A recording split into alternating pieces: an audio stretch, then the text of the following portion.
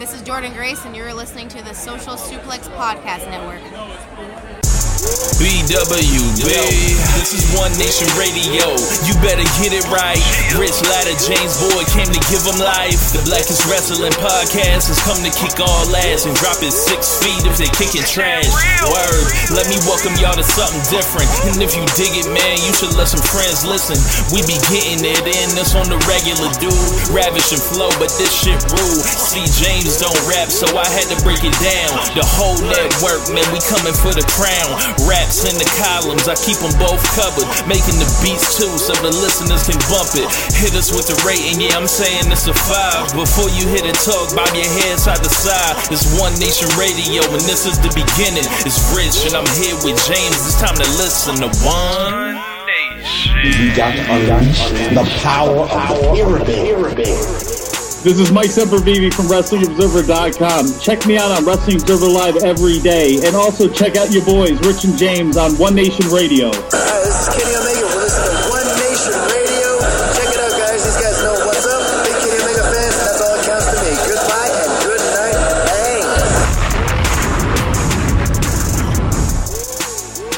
Hey, folks. Welcome to One Nation Radio. I'm James Boyd, and we have Rich Latta. What's going on, man? Chilling, man. Got a lot to get to. It is a big week. Double or Nothing on the way. Like Magic Johnson would say, AD is on the way, like how he was saying that before. Yeah, man. The big show is here. 3-year anniversary of AEW coming up. What else we got? We got Stephanie McMahon leaving WWE for the time being, or however that was strangely worded. Indefinitely, I think. Yeah. There's another indefinite leave of absence that we also got to talk about. Yeah. We got more on Sasha and Naomi because obviously, it broke while we were live last week. We didn't really know how to kind of handle that in the moment. But a lot of stuff has come out and, I'm ready to talk about it. And of course, there's a new show. It's called World Entertainment Series. We're going to preview that card and look at it because are we actually going to preview it, or are we just going to talk bad about it? I'm going to rip it to shreds. We're going to talk bad about it. To keep it honest, I'm going to talk very badly about these people. Is it even on available for like Fight or something or? I'm not sure yet, but okay. I'm going to talk very bad about this card and then expose what this shit really is. So I guess we can begin with let's start with Stephanie. Stephanie McMahon taking a leave of absence to go spend more time with her family. She obviously has been in WWE a very long time.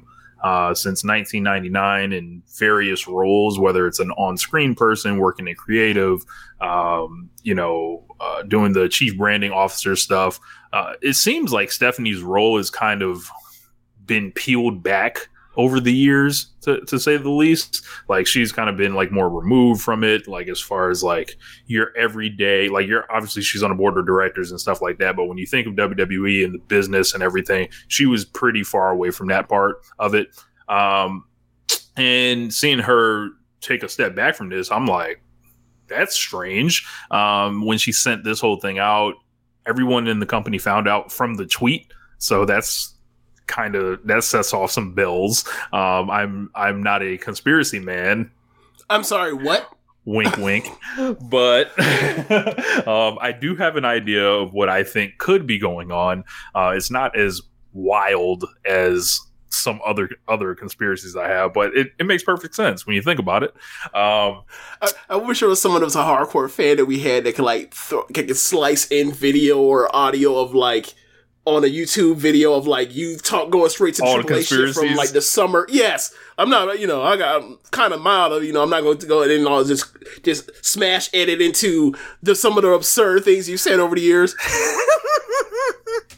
So, So what you got on this one, man? I'm wondering before I get there, Nick Khan is going up the Mortal Kombat ladder on this thing. The Daniel Bryan thing was right, though. I stand on that. Sam, for sure. But Nick Khan is taking over her duties, and supposedly they're going to hire someone eventually to fill that role. So everything for me feels like the company's setting up to be sold. So when Stephanie throws that line in, like she plans to return, I'm like, to what? Like, if they sell the company, what incentive do they have to hire you back? I mean, outside of the part where, like, allegedly, or by all accounts, she's really good at her job. Because obviously, you know, when you get a new ownership in there, they're going to want to put in their people, just like it is with, you know, anything. But, you know, I think her name alone, her last name alone, like, gives her some type of credibility to her being able to sell, or, you know, sell, advertising partnerships with, you know, and branding opportunities with, you know, partners with that name, because people were like, that McMahon is synonymous with pro wrestling for the last 40 plus years or whatever, close to 40 years with pro wrestling. And yeah, so yeah, I think that, you know, I think there is a reason to keep her around besides just the part where she's good, she's allegedly is good at her job. But, you know, if she were to, you know, if the company were to be sold and she were to transition out or whatever else, that wouldn't surprise me in the slightest. I'm like wondering, like, you know, for years we always saw Triple H, we saw Stephanie, and we were like, when Vince dies, it goes to them. Shane is come and gone from these positions. Triple H is come and gone from these positions now. And all that is left is the glad-handing yes man, John Laurinaitis, and Bruce Pritchard, and then Big Dick Nick Khan, like, who's cleaning up everything, it seems like. This is kind of wild when you think about it, because it's like, why else would you gut the succession plan on this? Like, other than, we about to sell this shit, we're open for business. But as far as Stephanie, like, what I think the deal is with her, I think she's going into politics. Like Linda? Like Linda. And I think she'll be way more effective at it because she is a more charismatic public speaker. Let's keep it a buck. That's to put it lightly. Look, she's a lot prettier and easier on the eye and younger. I'm not touching that part. Like when we start looking at those demographics with that voting block, I imagine Stephanie McMahon would be quite popular than the little old lady, personally. I think she's going to politics, and if you start looking at the time where the next election is coming, what is that, about 18 months away? You know, maybe like 2 years away, like 30. If you're talking about midterms, yeah, like well, not the midterm, the next presidential election. Oh, yeah, okay, so 2024. Yeah, primary starts in yeah.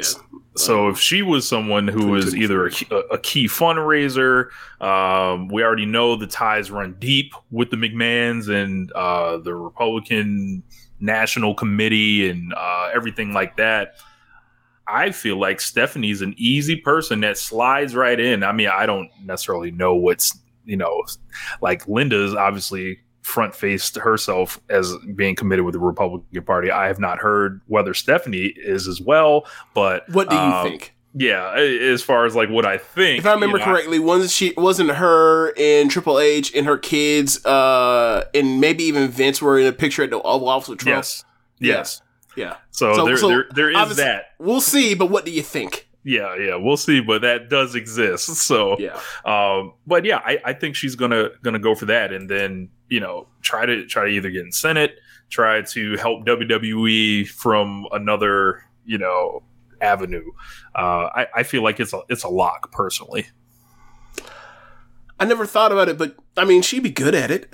Quite frankly, I look at a lot of the women in the GOP, and I think some of them, you know, because a lot of them came from the far right, like a lot of them, you know, with Bobart and you know, even like as far back as like Sarah Palin to even like Marjorie Taylor Greene, like they do not have like the PR chops that a Stephanie McMahon does. So yeah. So just off of that alone, yeah, and also where she comes from, like, yeah, I think she'd be really good at politics. The problem is, I like Stephanie more than the average wrestling fan. Like, I already know her political leanings. I feel like I don't really have much on the wrestlers where they have different, politics than I do if they, do good work. It's like, I can compartmentalize the part that, like, I disagree with them on just life, right? But if they, like, they got life fucked up. It is what it is. But, they're good at the pro wrestling. Like, but once she gets into that, that's gonna have to change. Like, it's one thing when Kane was just, whatever else. Now Kane is like a real fucking problem. That man's a menace to society. Yeah. Bad news. Yeah. So, like, if once Stephanie, steps over that line, he's gonna be like, well, gotta let you go. Gotta let you go. Yeah, so you heard it here first. Oh, it is my turn to draft coming up. So, that thing's still going. I think there's only a couple picks left. Yeah, so maybe we can do like some type of show or some type of segment where we talk about our full rosters. But yeah. So we'll see. But end of an era for sure with Stephanie like leaving. And yes, Lothario Negro brings up a great point. Stephanie's going to look like a sensible brunette next to MTG. She's going to be a problem. Like, yeah. So, yeah. So, in other news, I'm sorry, we can't. No. We can't let that go. Do you like the other week, Marty Taylor Green? Like, they asked her, obviously because of January 6th, like, they asked her, like, so do you help out with X, Y, and Z? And she was like, I can't recall. I bet you can't recall. Yeah. I bet you can't. Yeah. But yeah, we could amazing. Move over there. Sasha Banks and Naomi, they have this company scrambling in ways that I haven't seen, it's in a long while, to be frank. There are a lot of people that have, surmised what may be happening, at least from Sasha's perspective.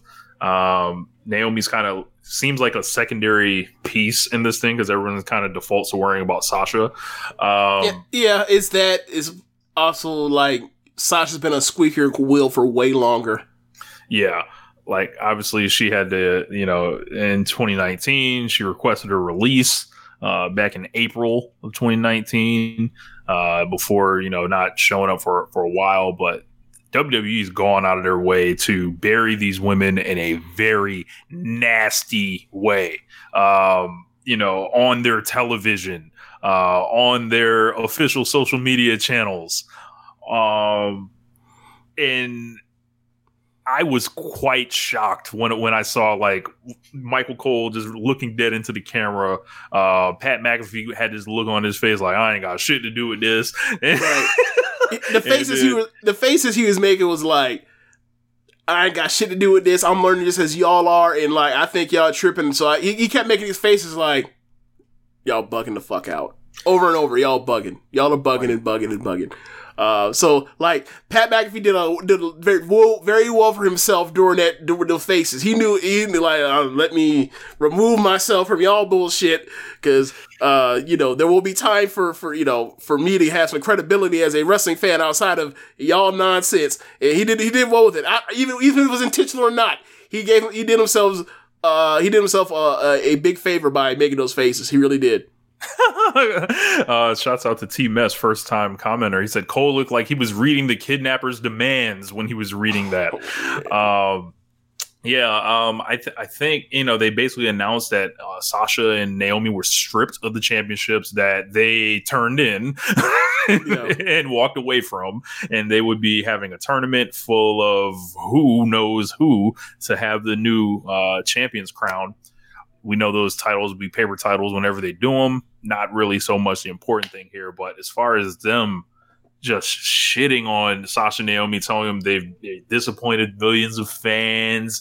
They, when it looks like there was a situation where they may have left the building before the show was started. WWE knew they left, decided to go ahead and advertise anyway, just to be able to say, oh, these people did not make their booking. Meanwhile, we saw SummerSlam last year. This company will change some shit in a heartbeat. So, like, I don't know if they... it false advertise all the time. Yeah, like, I don't know where they get off doing that.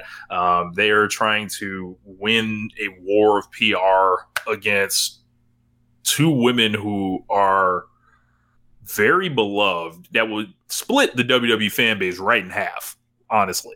And it's interesting to see. Like, I've seen some folks that I know normally fuck with Sasha and Naomi. Like, they've come out very hard for Sasha. They realize what's going on. And Naomi, they are like, this is bullshit. And then others are like, just hook, line, and sinker WWE, like, you know, they're ungrateful and all this stuff. And all this goes back to, James, like, this Sasha thing, like, this does not start with her on Monday night. No. This starts with her when she got moved out the way, like I've been saying for months, like, without it having confirmed or anything like that. I'm like, if you just look at what was happening, it was going to be Charlotte and Sasha. That's why they pulled that program in the end of last year, to basically separate Sasha away from that, to have them fight at WrestleMania. And at least she's there in the big spot, in the title match, you know, whatever. And then all of a sudden, she has to get happy out of nowhere to be in a tag team. We have to have people trying to tell us this matters because it's Sasha and Naomi. It's like, no, she got moved out the way for Ronda Rousey, who in 2022 is not a bigger star than Sasha Banks, especially to Sasha Banks. Like, good luck convincing Sasha Banks of this. And you think about this woman, you know, that all she has done is watch Vince McMahon push Alexa Bliss, Charlotte, Ronda Rousey, Becky Lynch over her for years, despite all of them being combined, never being able to touch her in the ring. Like, never being able to, like, connect with, like, the hold that Sasha has had on people, even with, like, an eighth of the push. Like, it's like Becky Lynch was like, took off, right? But I'm like, there's nothing that happened with Becky Lynch that made me think that couldn't have been Sasha if the company was committed to her at all. I think I get where you're getting at. I think that Becky is so much better of a promo than Sasha that I'm not necessarily sure, but I do absolutely get where you're coming from. And, like, quite frankly, like, Sasha should have been the one, period, to start out the box between those, or really, like, those two. It should have been Charlotte and Sasha going back and forth, like, kind of like what they were doing in 2016. And then, like, once they broke them apart, like, they should have been the aces of both brands. And, like, ultimately, that's not what they did. They kept them together on the same brand, moved Becky over to SmackDown. And then, like, after she was the first champion, like, they basically, like, moved her over to go with Alexa Bliss. And then we had to deal with that garbage for a year or 2 years, whatever else. And then, like, everyone looked around and was like, Becky and Sasha are so much better than her. What the fuck are we doing here with Alexa Bliss? And then, like, you know, the Becky and Charlotte stuff happened and they fucked up the booking and the crowd wasn't going for it. And we are where we are now. Like, they had 4 stars. All 4 of them became stars. None of them are as over as they should, or for as long as they've been around, none of them ever were sustained as long as they should have, because, like, Vince is a net booker and picked the wrong people to, like, have programs with them at the wrong time. And outside of, like, the 2018-19 Becky stuff, you're kind of looking at it like, yeah, we had some great matches. Yes, we had some great moments of great feuds, but, like, this ain't exactly King's Road here. Yeah, right? Not at all. Like, yeah, so, and, like, I don't want to say, like, it was some disaster, because, like, quite frankly, like, they're 4 of the most influential people in like, my wrestling journey, if you will, the last, or since we started doing the show. Like, they're super important to me and all of them, and I love all of them, even though, like, I don't really care for what they do anymore because WWE has them doing bullshit. But, it's going back, trying to bring this back to focus more on the Sasha thing. Like, you mentioned that the part where she got moved around at WrestleMania, and it's like, You're right. It is about that. But it goes back even further to, like, this is her second time with these fucking tag titles. These cursed fucking tag titles. Third time. Well, as far as shit going bad. Yeah. It was like, she wanted to make these things matter to where you have the women's division doing things besides just having the contender of the month and the champion. That's all that matters for now until it's time to get the next person ready. And then, like, because it's, you know, because there's no focus on the secondary thing, it's really hard to build new contenders.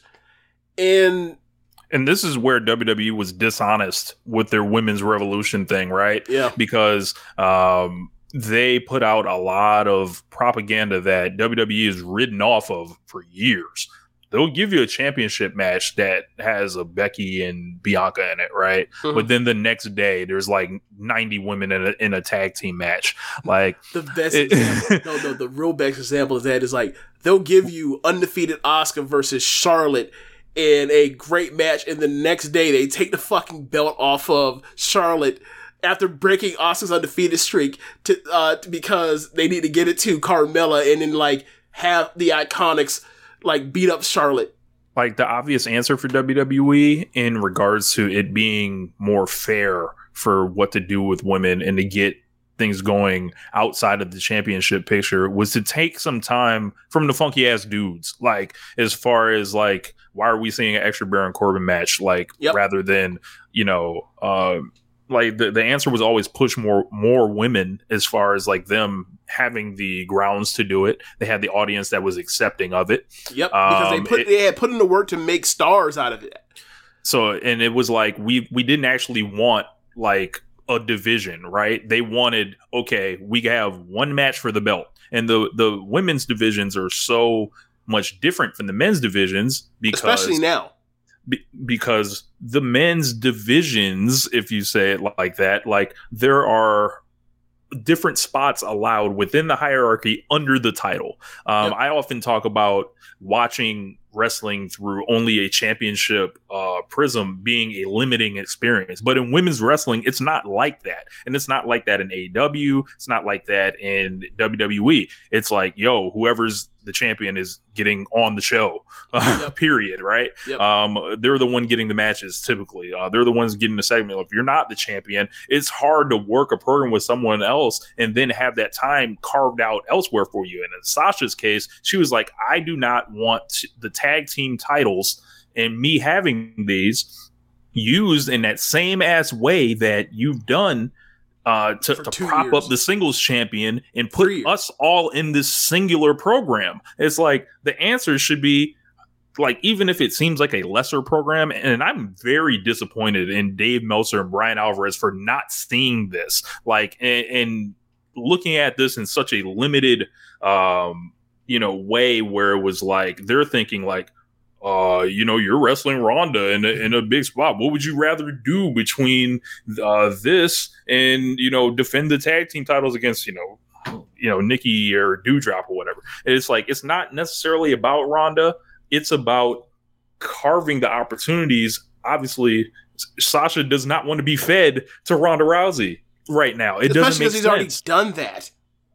It doesn't make sense, and it's like, if we were in a men's promotion that was ran well, like, and you recognize that Ronda Rousey and Sasha Banks are two of your, let's say, 5 biggest stars or whatever else, you wouldn't just have somebody just come out here and just beat them over back to back at big spots way apart from each other. Like, you would build towards, like,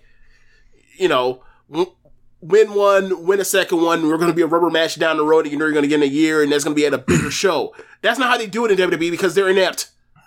Yep, and then Naomi getting a here damn title match out of it, like no, and then and what Brian was doing, and shout out to Mike Sempervive for basically calling Alvarez to the carpet, like saying, yo, you're not seeing this through the lens of these two women, let alone these two black women. I don't know if Mike was that specific, but I feel like I speak Sempervive and I know what he was trying to do and say, but Alvarez doesn't, like, he short circuits on the A, when it comes to Sasha Banks, and always. B, like, who's when the heel?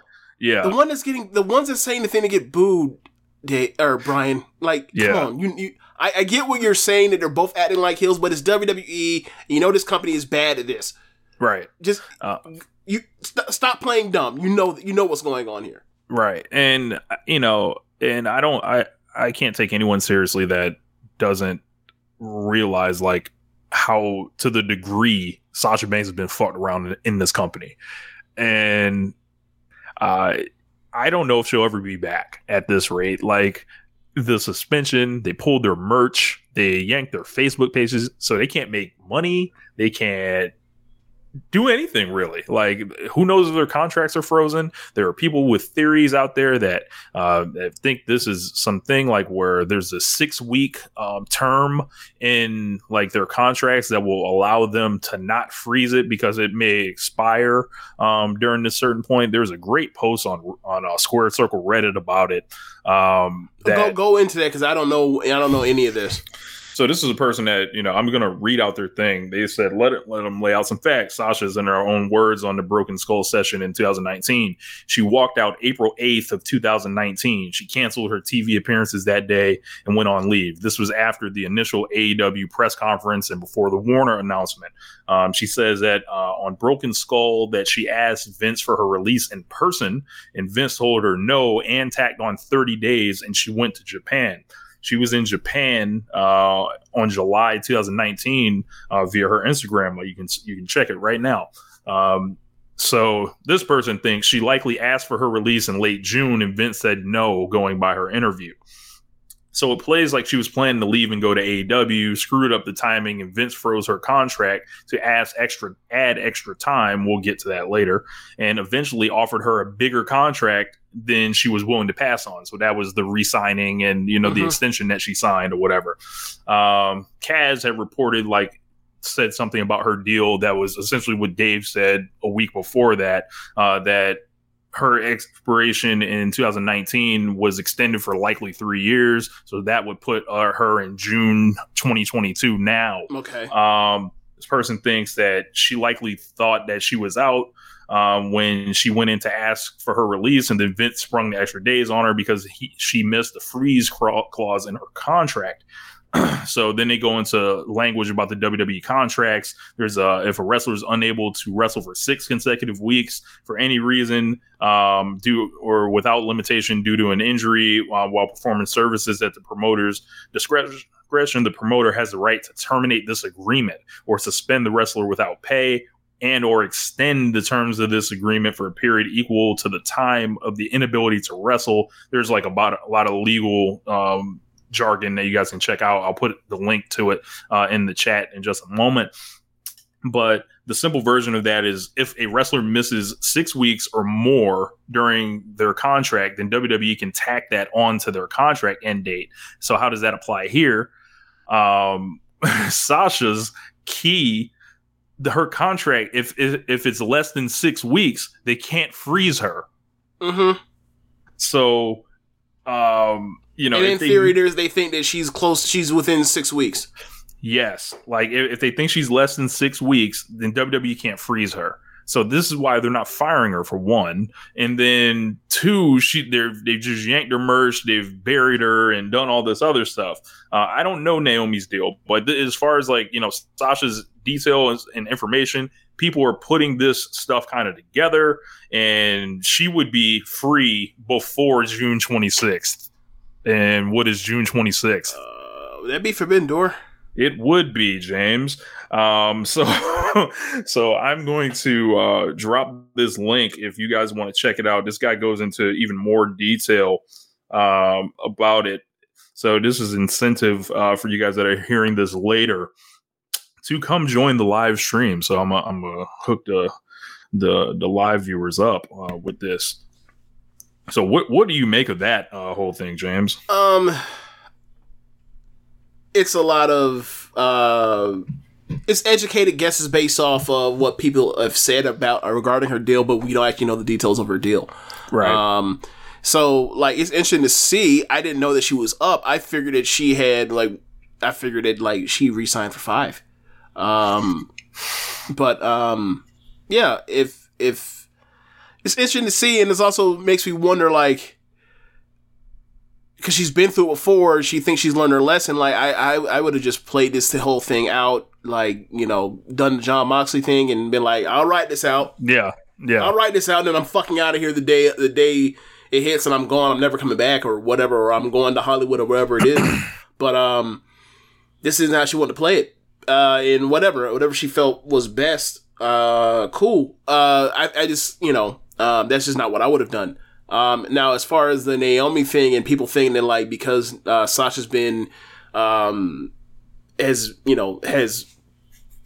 talked about and been public and demonstrated that, like, she's not putting up with their bullshit nearly as much as Sasha, that people think, like, there are people that think that, like, Sasha is, like, corrupting this woman that's you know, her senior is, like, that's cute. Like, it's really cute because Naomi is so nice and, like, took all the stuff out her bios too.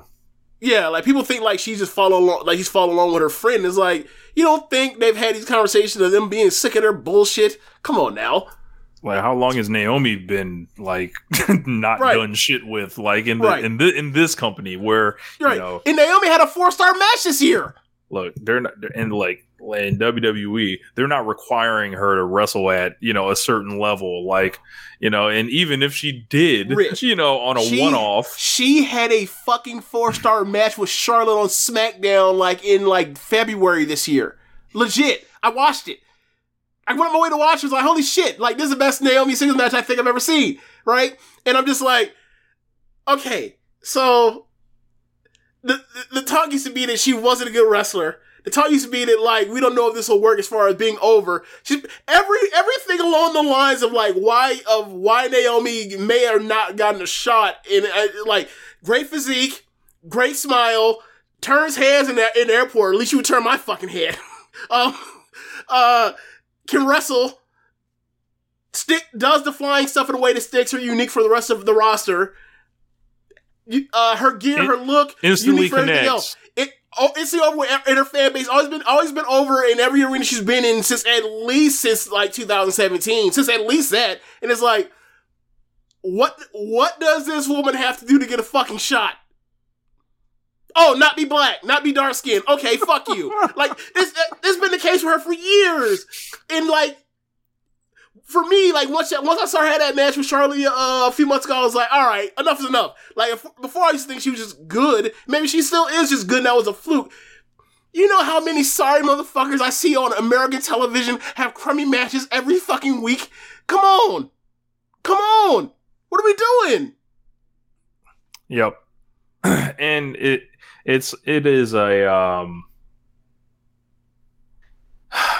it's hard to look at how they've treated Sasha and Naomi and take them seriously as far as, like, anything, like, relating to black people, let alone black women. Like, you know, like, do y'all have a rule of only one? Like, you know, if this is what you want to tell us, I mean, that's kind of what you're showing us right now. No, we can't possibly be pushing Naomi, Bianca, and Sasha.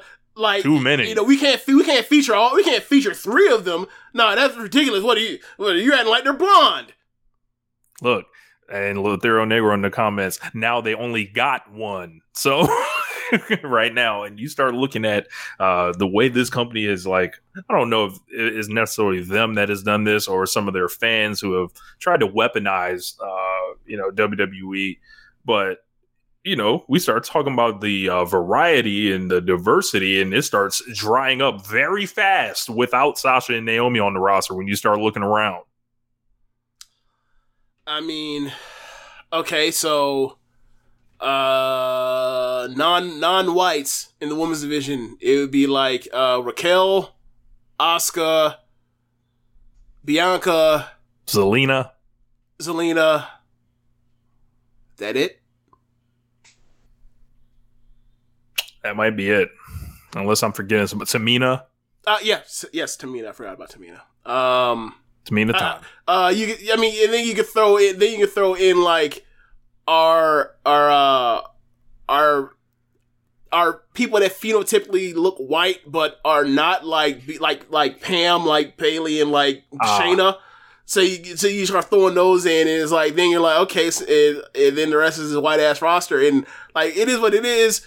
But it's like, this isn't what we, people were talking about the diversity of the women's division and of the roster, is like, that women's division is looking, less and less different. Like, we've come a long way, especially after all these firings. Like, we have come a long, like, they have really, like, they look a lot less diverse now. And we're going to see, like, people talk about how big representation was for WWE for them to like it. And then, like, it's going to be less of it in the coming, months and years, and seemingly. And, it's almost like the game has got switched on some ludicrous shit, James. And don't get me wrong, that's not WWE's fault that people prop them up on that. But, like, I'm necessarily talking about the people that, like, said that, like, this is why, like, the wrestling is necessarily better because it's so different people doing it. And it's like, look, I don't know what it has to do with the quality of the television, but whatever. If you see someone that looks like you on the screen, I'm happy for you. That's not what I'm here for necessarily. I'm here to see good, entertain people talk charismatic shit and people beat the hell out of each other. So anything between that is kind of like, anything that is extra cool, but like, we're not gonna pretend like, this problem isn't like a problem that WWE can solve. Like, this is a societal problem, not WWE. Or AEW or Stardom or New Japan or Noah or Dragon Gate or Freedoms or Seedling or Ice Ribbon or GCW or anything in between. Like, this is a problem of systematic inequality and all that other stuff, and like, that's so far beyond our fake fighting thing that, like, people got tied up into this, and it's kind of like, okay, do you like wrestling or not? If you do, I hope you still watch it. If you feel like this is the thing that's going to stop you from enjoying it, you ain't got to watch it, and I'm not going to hold no problems to you, but I just kind of find it misguided that, like, this is what you like this wrestling over this one because there's people that look like you on it. Like, I can understand it to an extent, but for me, it's like, there's so much wrestling out there, you can find what you're looking for. There just is. They're going to be finding Nikita Lyons, pretty soon.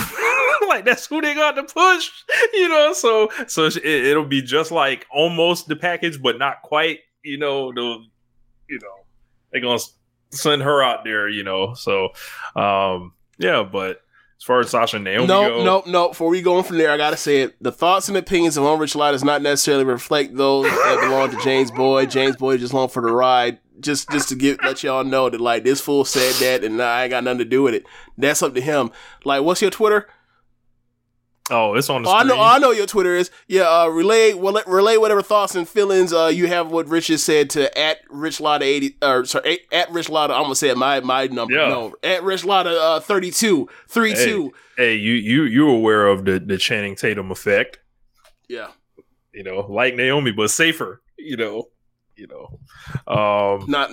Not quite like Naomi. Sings. Dances. I'm gonna leave it there.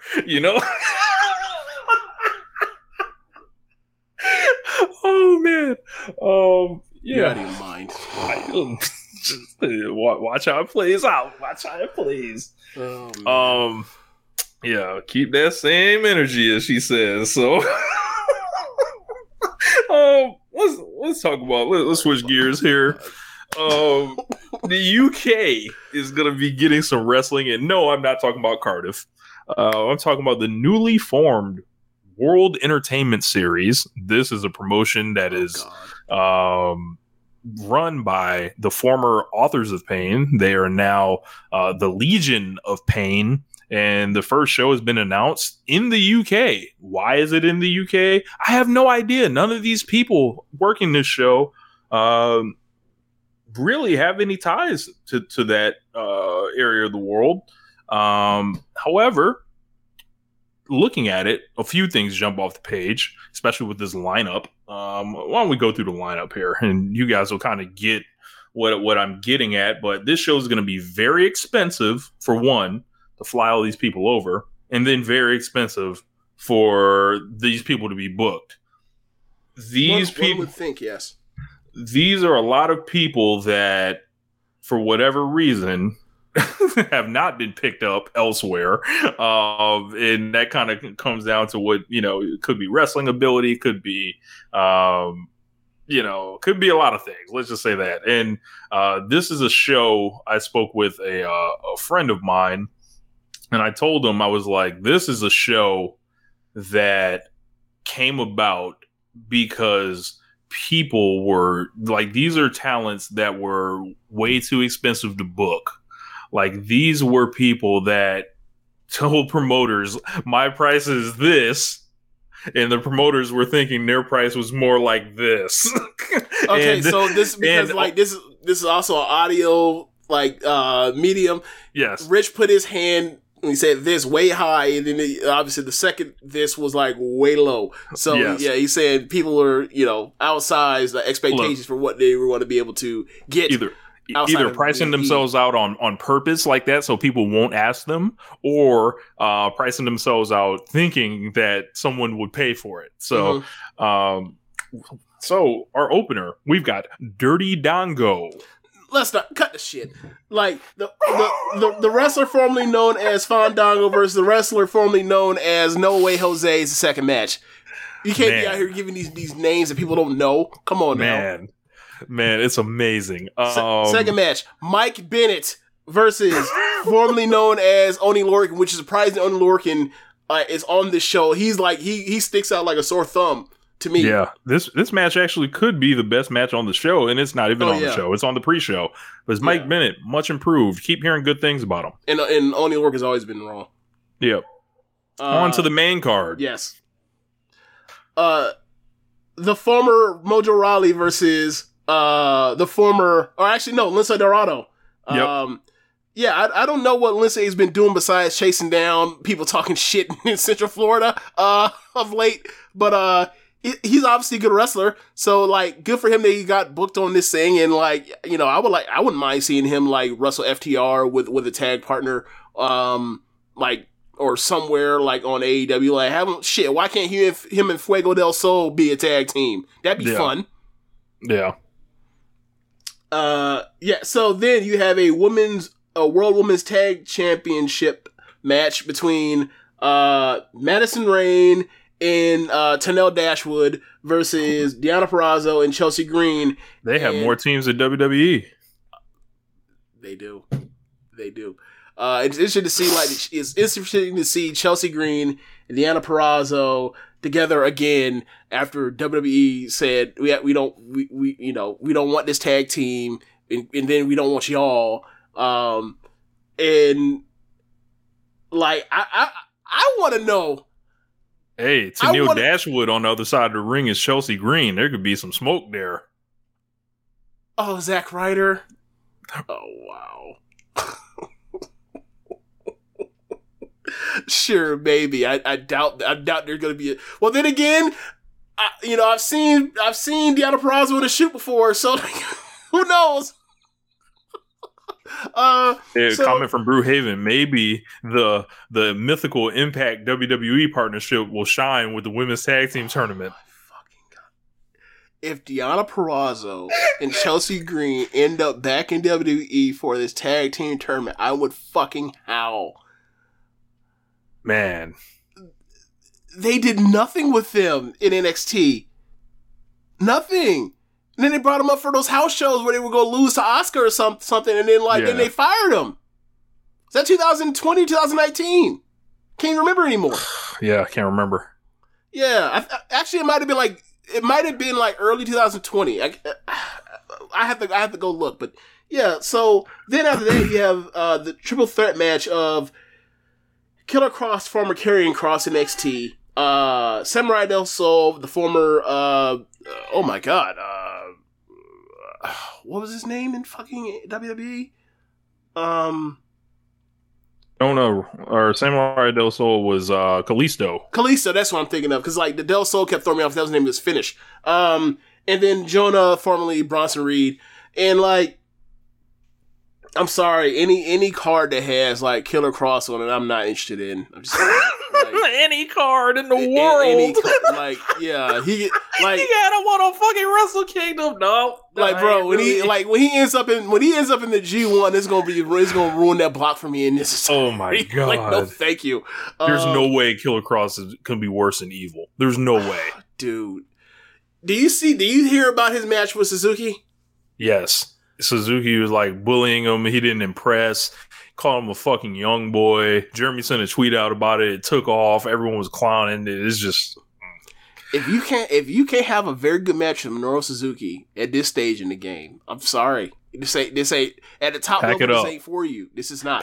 Pack it up. Yeah. Some people have dubbed this company Beans and Toast CYN.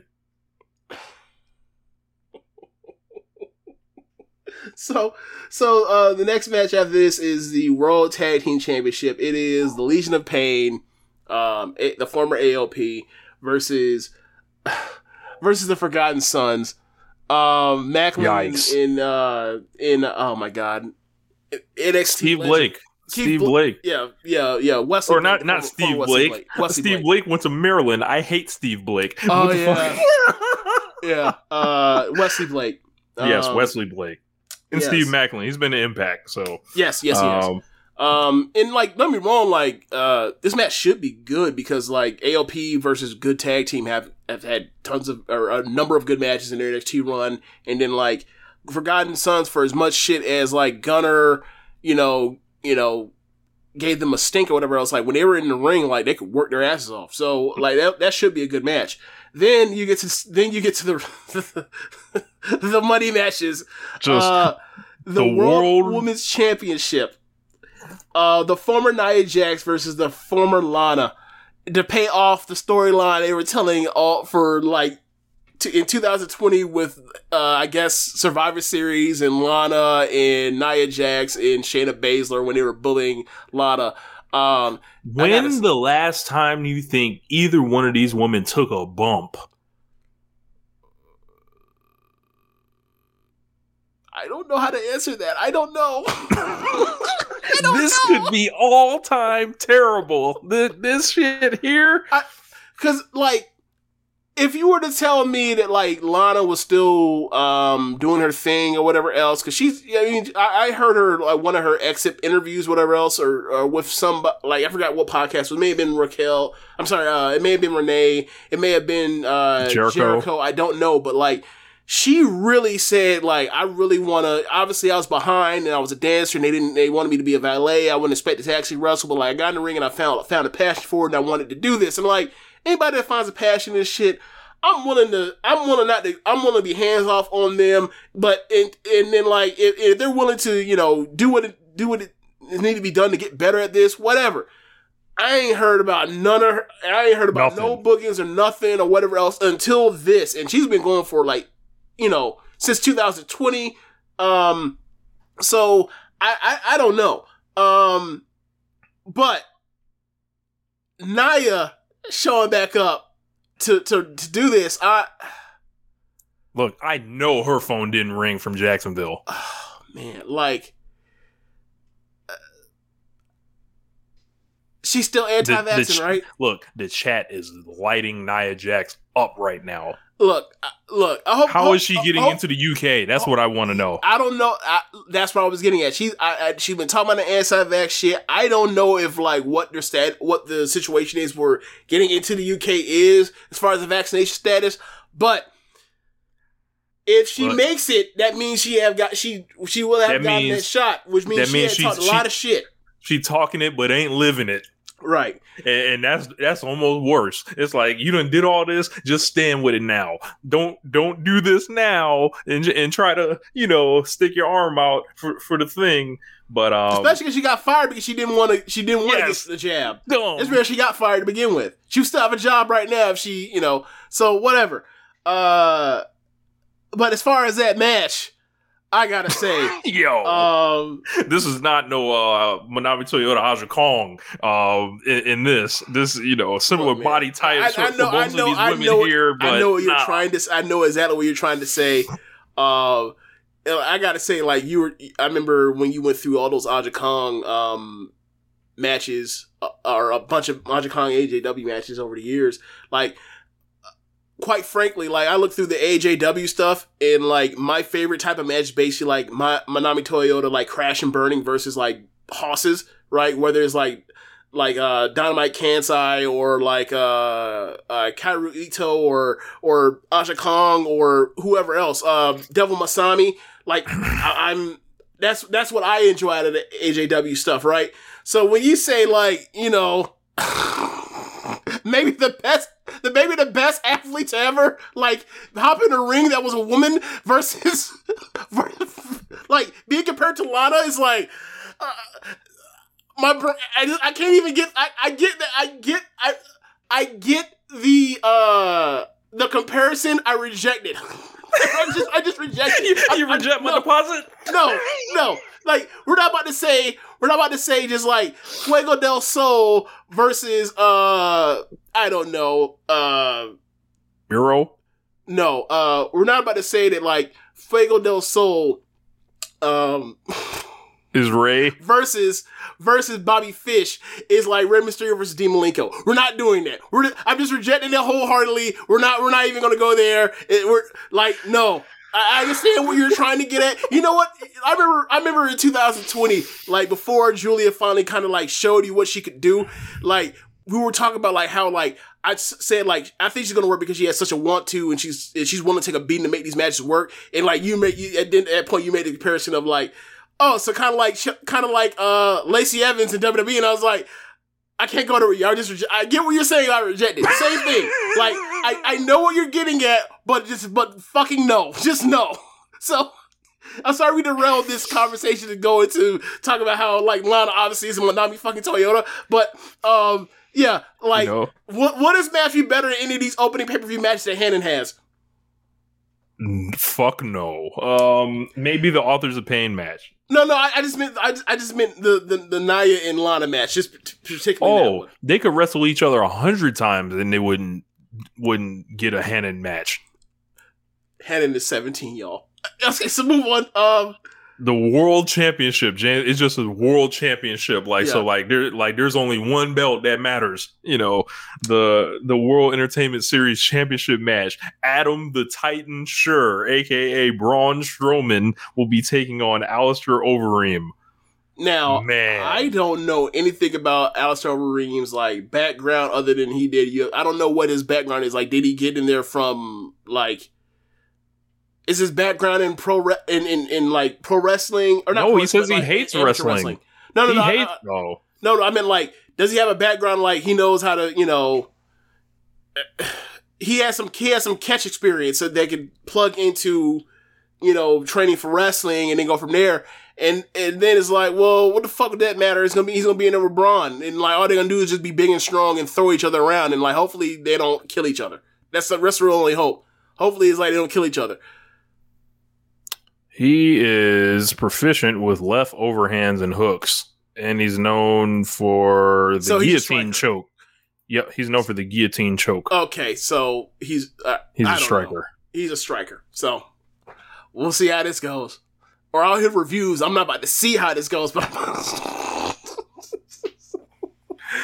fuck no. Like, yo, real talk, Rich.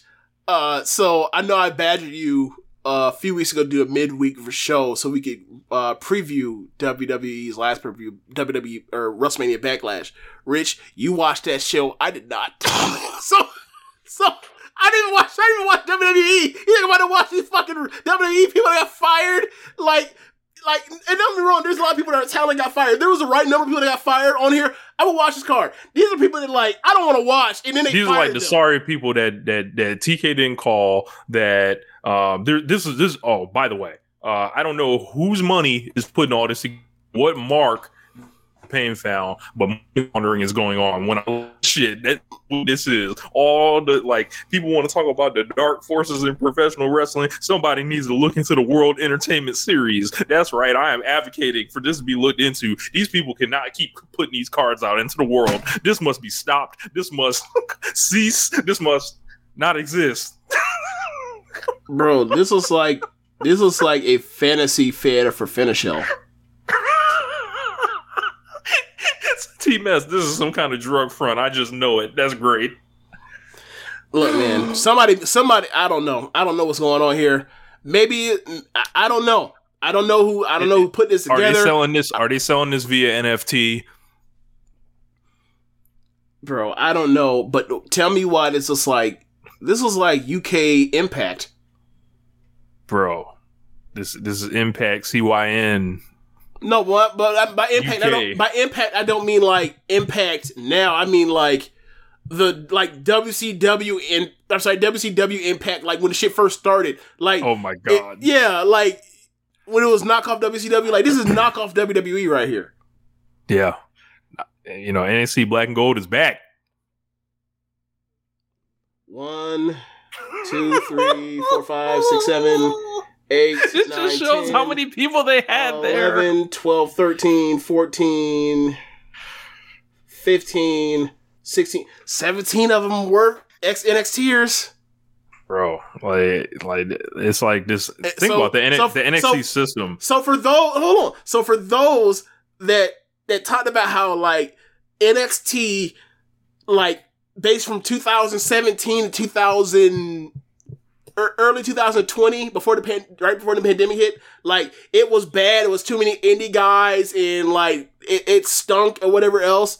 Well, here's your chance to go back and watch that old NXT. Now tune in and go watch that crummy wrestling. Yeah. I'm sorry. Like the UK, you know, y'all, they got rid of your wrestling scene. They signed all the wrestlers. They created this zombie brand of NXT UK. And what has sprung up in this place? Rev Pro, who kind of just stayed away from that shit. And then this. Yeah. Oh man. R.I.P. Brit Rest. Brit Rest, not safe. What up to Butch? You know what's funny? I was actually going through Cage Match wrestler scores or whatever else, like going through the active thing. And bro, he's so high on the list. And I went through it and I was like, wait, who the fuck is Oh, Pete Dunne! Fuck! I forgot they called this man Butch that quick. Yes. Oh my god. You know, otherwise it's the NXT UK Witness Protection Program. He signed an extension this year, didn't he? Yeah, he re-signed last summer. Year, or last summer. He re-signed in the summer. Fuck. Like them UK dudes is different, I imagine.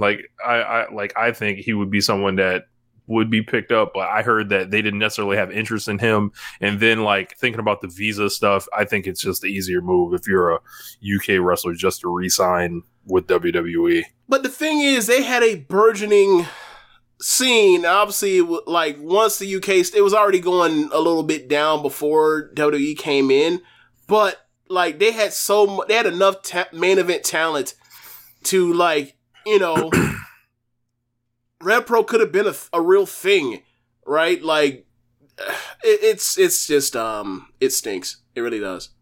It does. Shout out to Dylan. He said WWE really colonized the colonizers. This is crazy.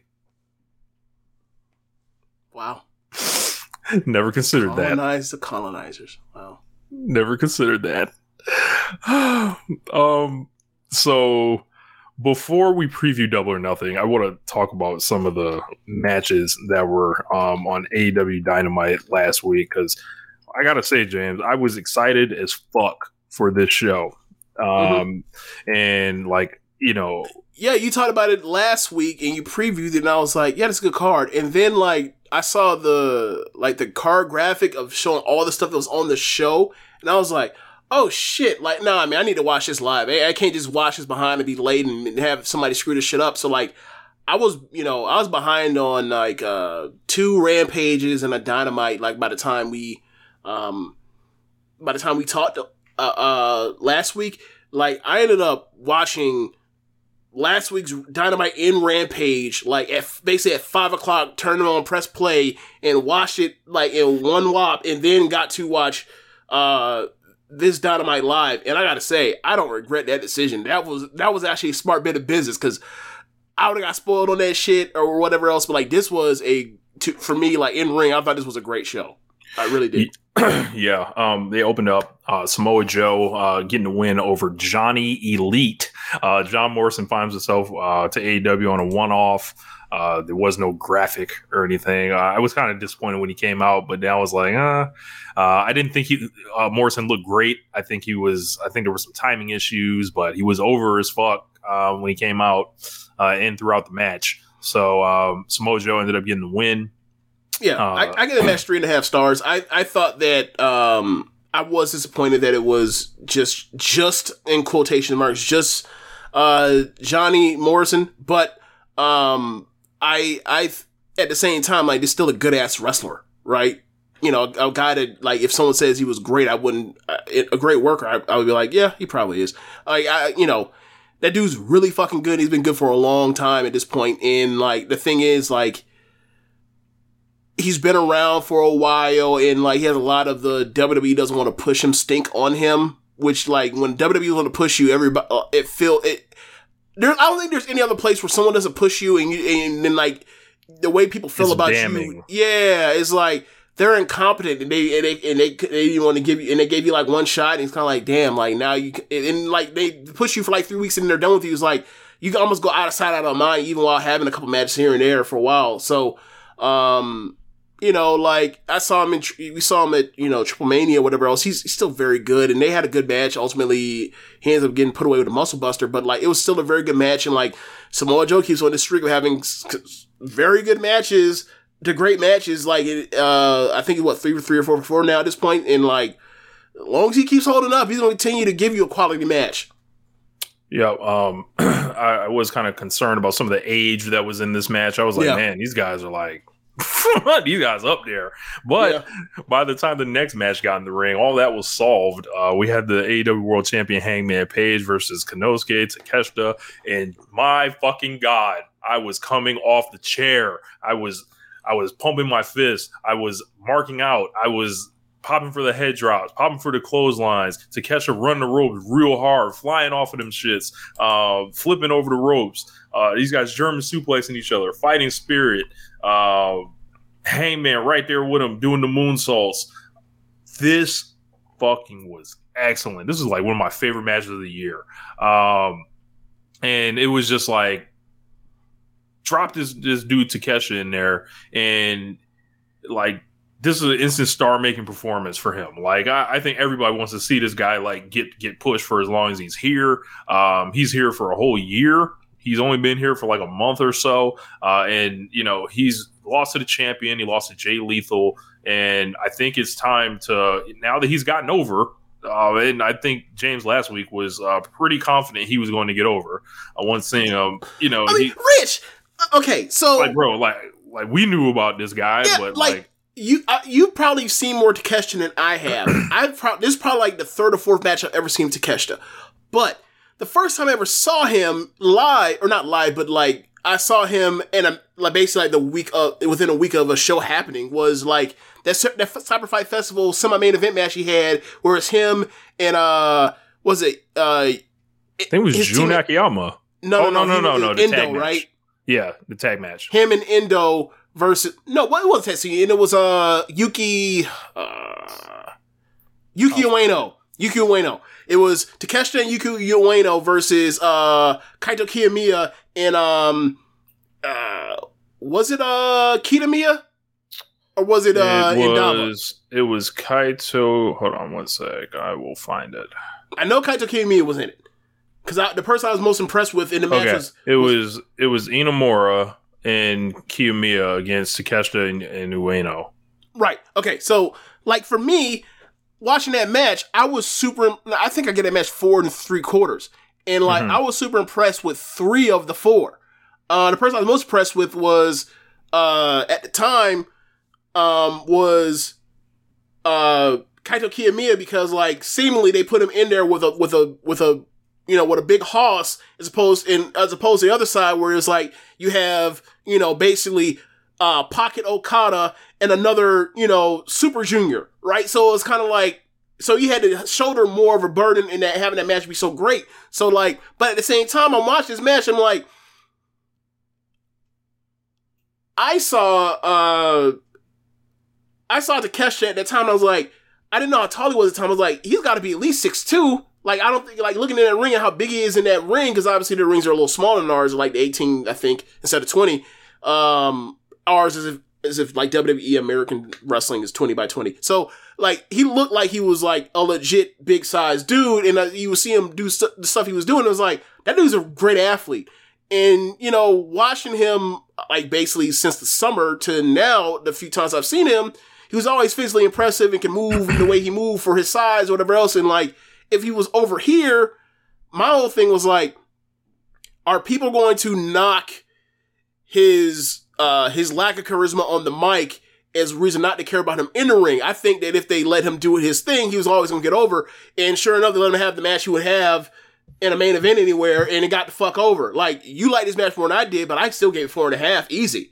Like, I probably, this match and like that Tam and Kamitani match would be the two matches that come to mind as like, instead of giving it 4.5, I say 4.5 and a plus sign next to it. Like, I thought the match was awesome. And it was like, there was no reason to doubt it's fucking Hangman and it's a person that I've never seen have not a great match before. So yeah. There you go. This was also an important test case, I would say, you know, for, AEW being a destination for wrestlers to come, like, you know, like a Takeshita whose home is DDT, and then, you know, you can come to America and they're not going to make you look ridiculous or bury you or embarrass you. It's like, no, they just let this dude come out there, and this crowd was on fire last week. It was a great crowd in Houston. I love that building. Always I love that building. Like, I know that's a big WWE town, but they've shown AEW, like, the last time they were there, they were crazy too. So, I think it's either the third or fourth show they've had at the University of Houston stadium. But yeah, like, it's always been great, because I think it's got to be at least the third time, because this wasn't the first time they've been there since like the Sammy Guevara proposal thing. I feel like they've been there at least 3 times, and all 3 times has been a great crowd. Like, that's, you know, they had that place rocking, like, you know, just like Long Island, like, it's always rocking when they go to Long Island. Yeah. So yeah, like, you know, keep rewarding that town. Keep rewarding that town. Yeah. Like, every 6 months, I'll be going there. Yeah, and Hangman gets another great win to add to his, what everything he's got going on. And if you know, he's not a big enough part of the show for you, I don't know what to tell you, because like this nigga this is just such a unique match, like, just AEW. And it's like, I think Dave had said, like, in any other era, like, Takeshi's an instant superstar or whatever, if there was like less wrestling that was, you know, around to watch or whatever. He started talking about Muta and Sting. Yeah. And Flair. Yeah. Which is like, you know, that's a big fucking deal. Why can't Takeshita just come in here and be like the Muta of this now? Like, be like, yo, now you push him. Now, like, you maybe put a belt on him. You know, eventually, you know, they're going to make him wrestle Kenny at some point. Well, Muta was a heel. So I get what you're saying, but like, obviously, you know, they tracked him as a foreign baddie, as opposed to like, Takeshita was like, why can't he just be like this, you know, just a baby face? Yeah. Yeah. So I'm very excited to see what he does. I hope he wins a championship while he's here. You know, I saw you liking all sorts of, you know, setting the agenda of the TNT. Let's start it. Takeshi agenda. I gotta say, once we get to this next match, we will have to disagree about agendas, but like, eventually, I think we're gonna talk about it next. We're gonna talk about the next match. You got more?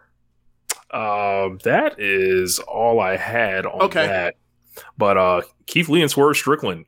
Shouts out to Swerve. They took on the workhorsemen, Anthony Henry and JD Drake. This was a Evolve offer match. It looked like it was.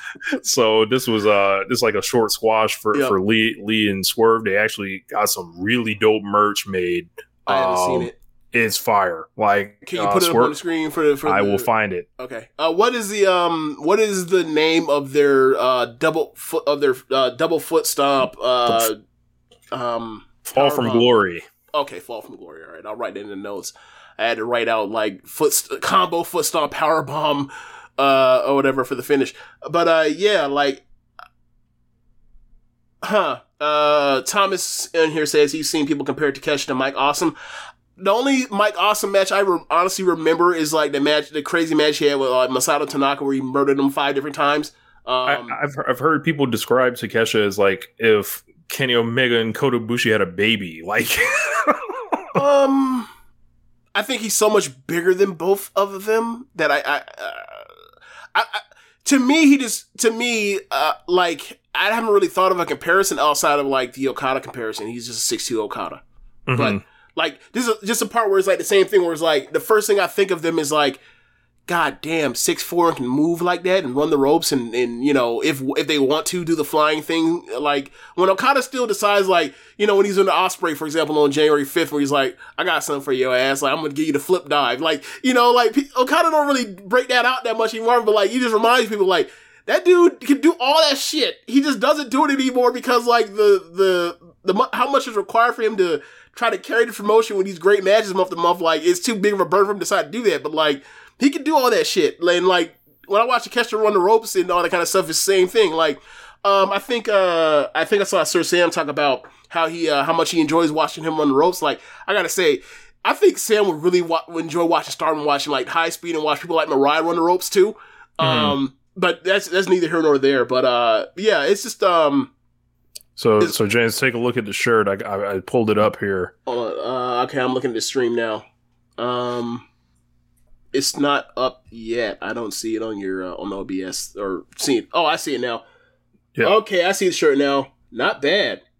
Yeah, that's like probably one of the best shirts at AEW's. Not bad for this allegedly makeshift tag team that came out of nowhere other than the fact that they're both NXT and Black, right?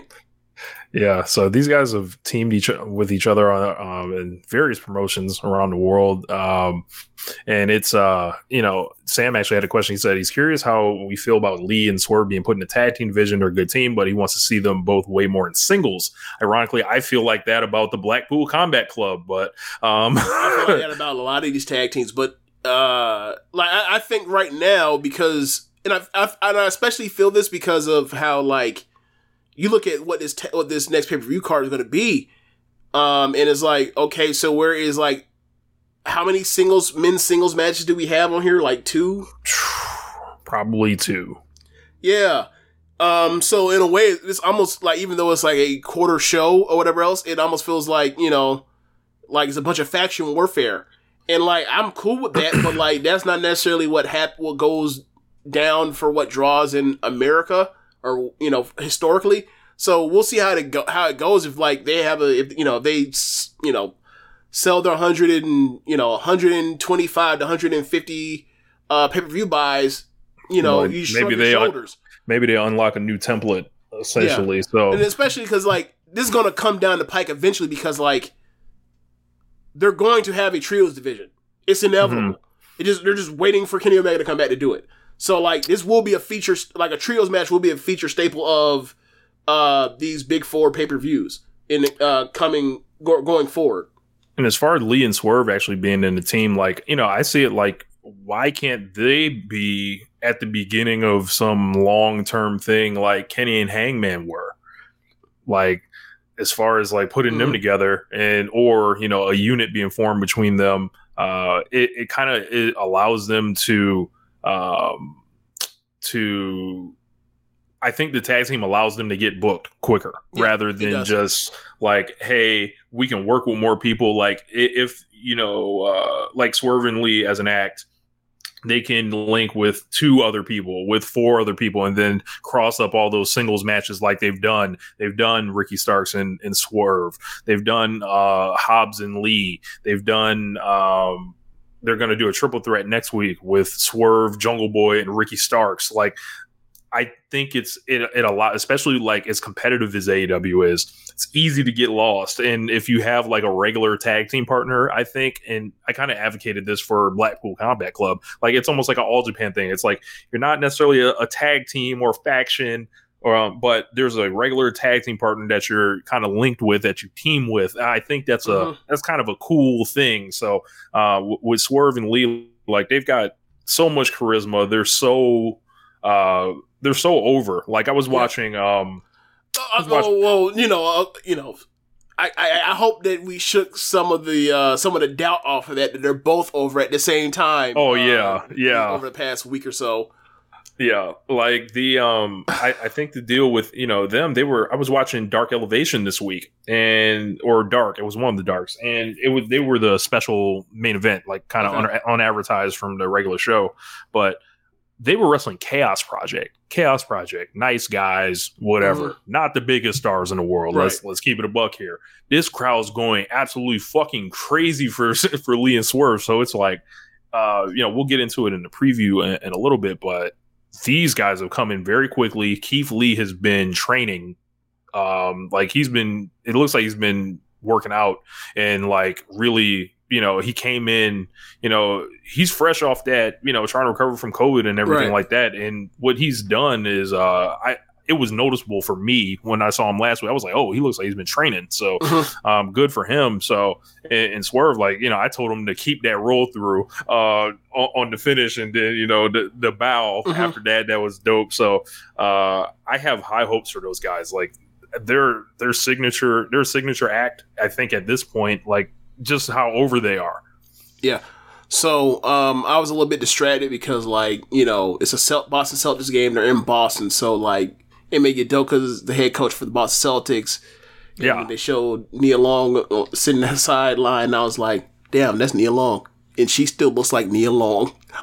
Anyway, so yeah, you're right about this. I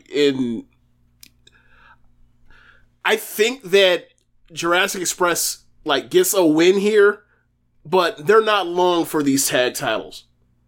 Whatever they're doing with Christian and Jungle Boy, they're going to get to it, I think, this next cycle. And then we'll go from there, and that tag division open. So maybe, I think they might win here, and then they'll lose on TV, their next TV defense or whatever else. But FTR is still hanging around. You got that. Yeah, you got that. And, eventually, the Young Bucks are going to come back and really want to, do this again as opposed to having their foot in and out. So yeah, we'll see where this goes, but they're gonna they're a really good tag team. They're a really good tag team, and they're gonna have some great matches, and they could be a featured staple of that tag division. And I would love to see Lee and Swerve versus Danielson and Moxley, or versus FTR versus the Young Bucks, or versus Fish and O'Reilly. So yeah, there's an embarrassment of riches in that tag division and trios division. It really is. Yep. Kyle O'Reilly and Ray Phoenix, another excellent match. I gotta say, I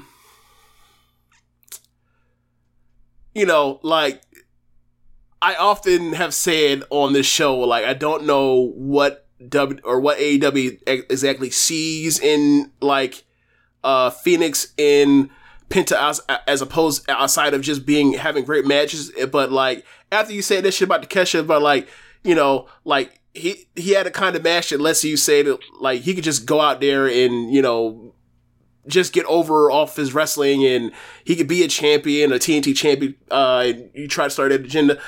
Nah, man. Mexico first. I don't give a good goddamn what Sammy Guevara and Scorpio Sky and Ethan Page and what's his name? American Top Team. Dan Lambert. Yeah. And Kazarian are doing with this doing with this TNT title.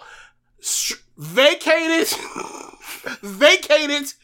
Start a TNT tournament. Have Phoenix win the fucking thing. Have him go out there every other week and have another match like this, because this match isn't any different from any other match he has, which means he always has fantastic fucking matches. He's fucking awesome.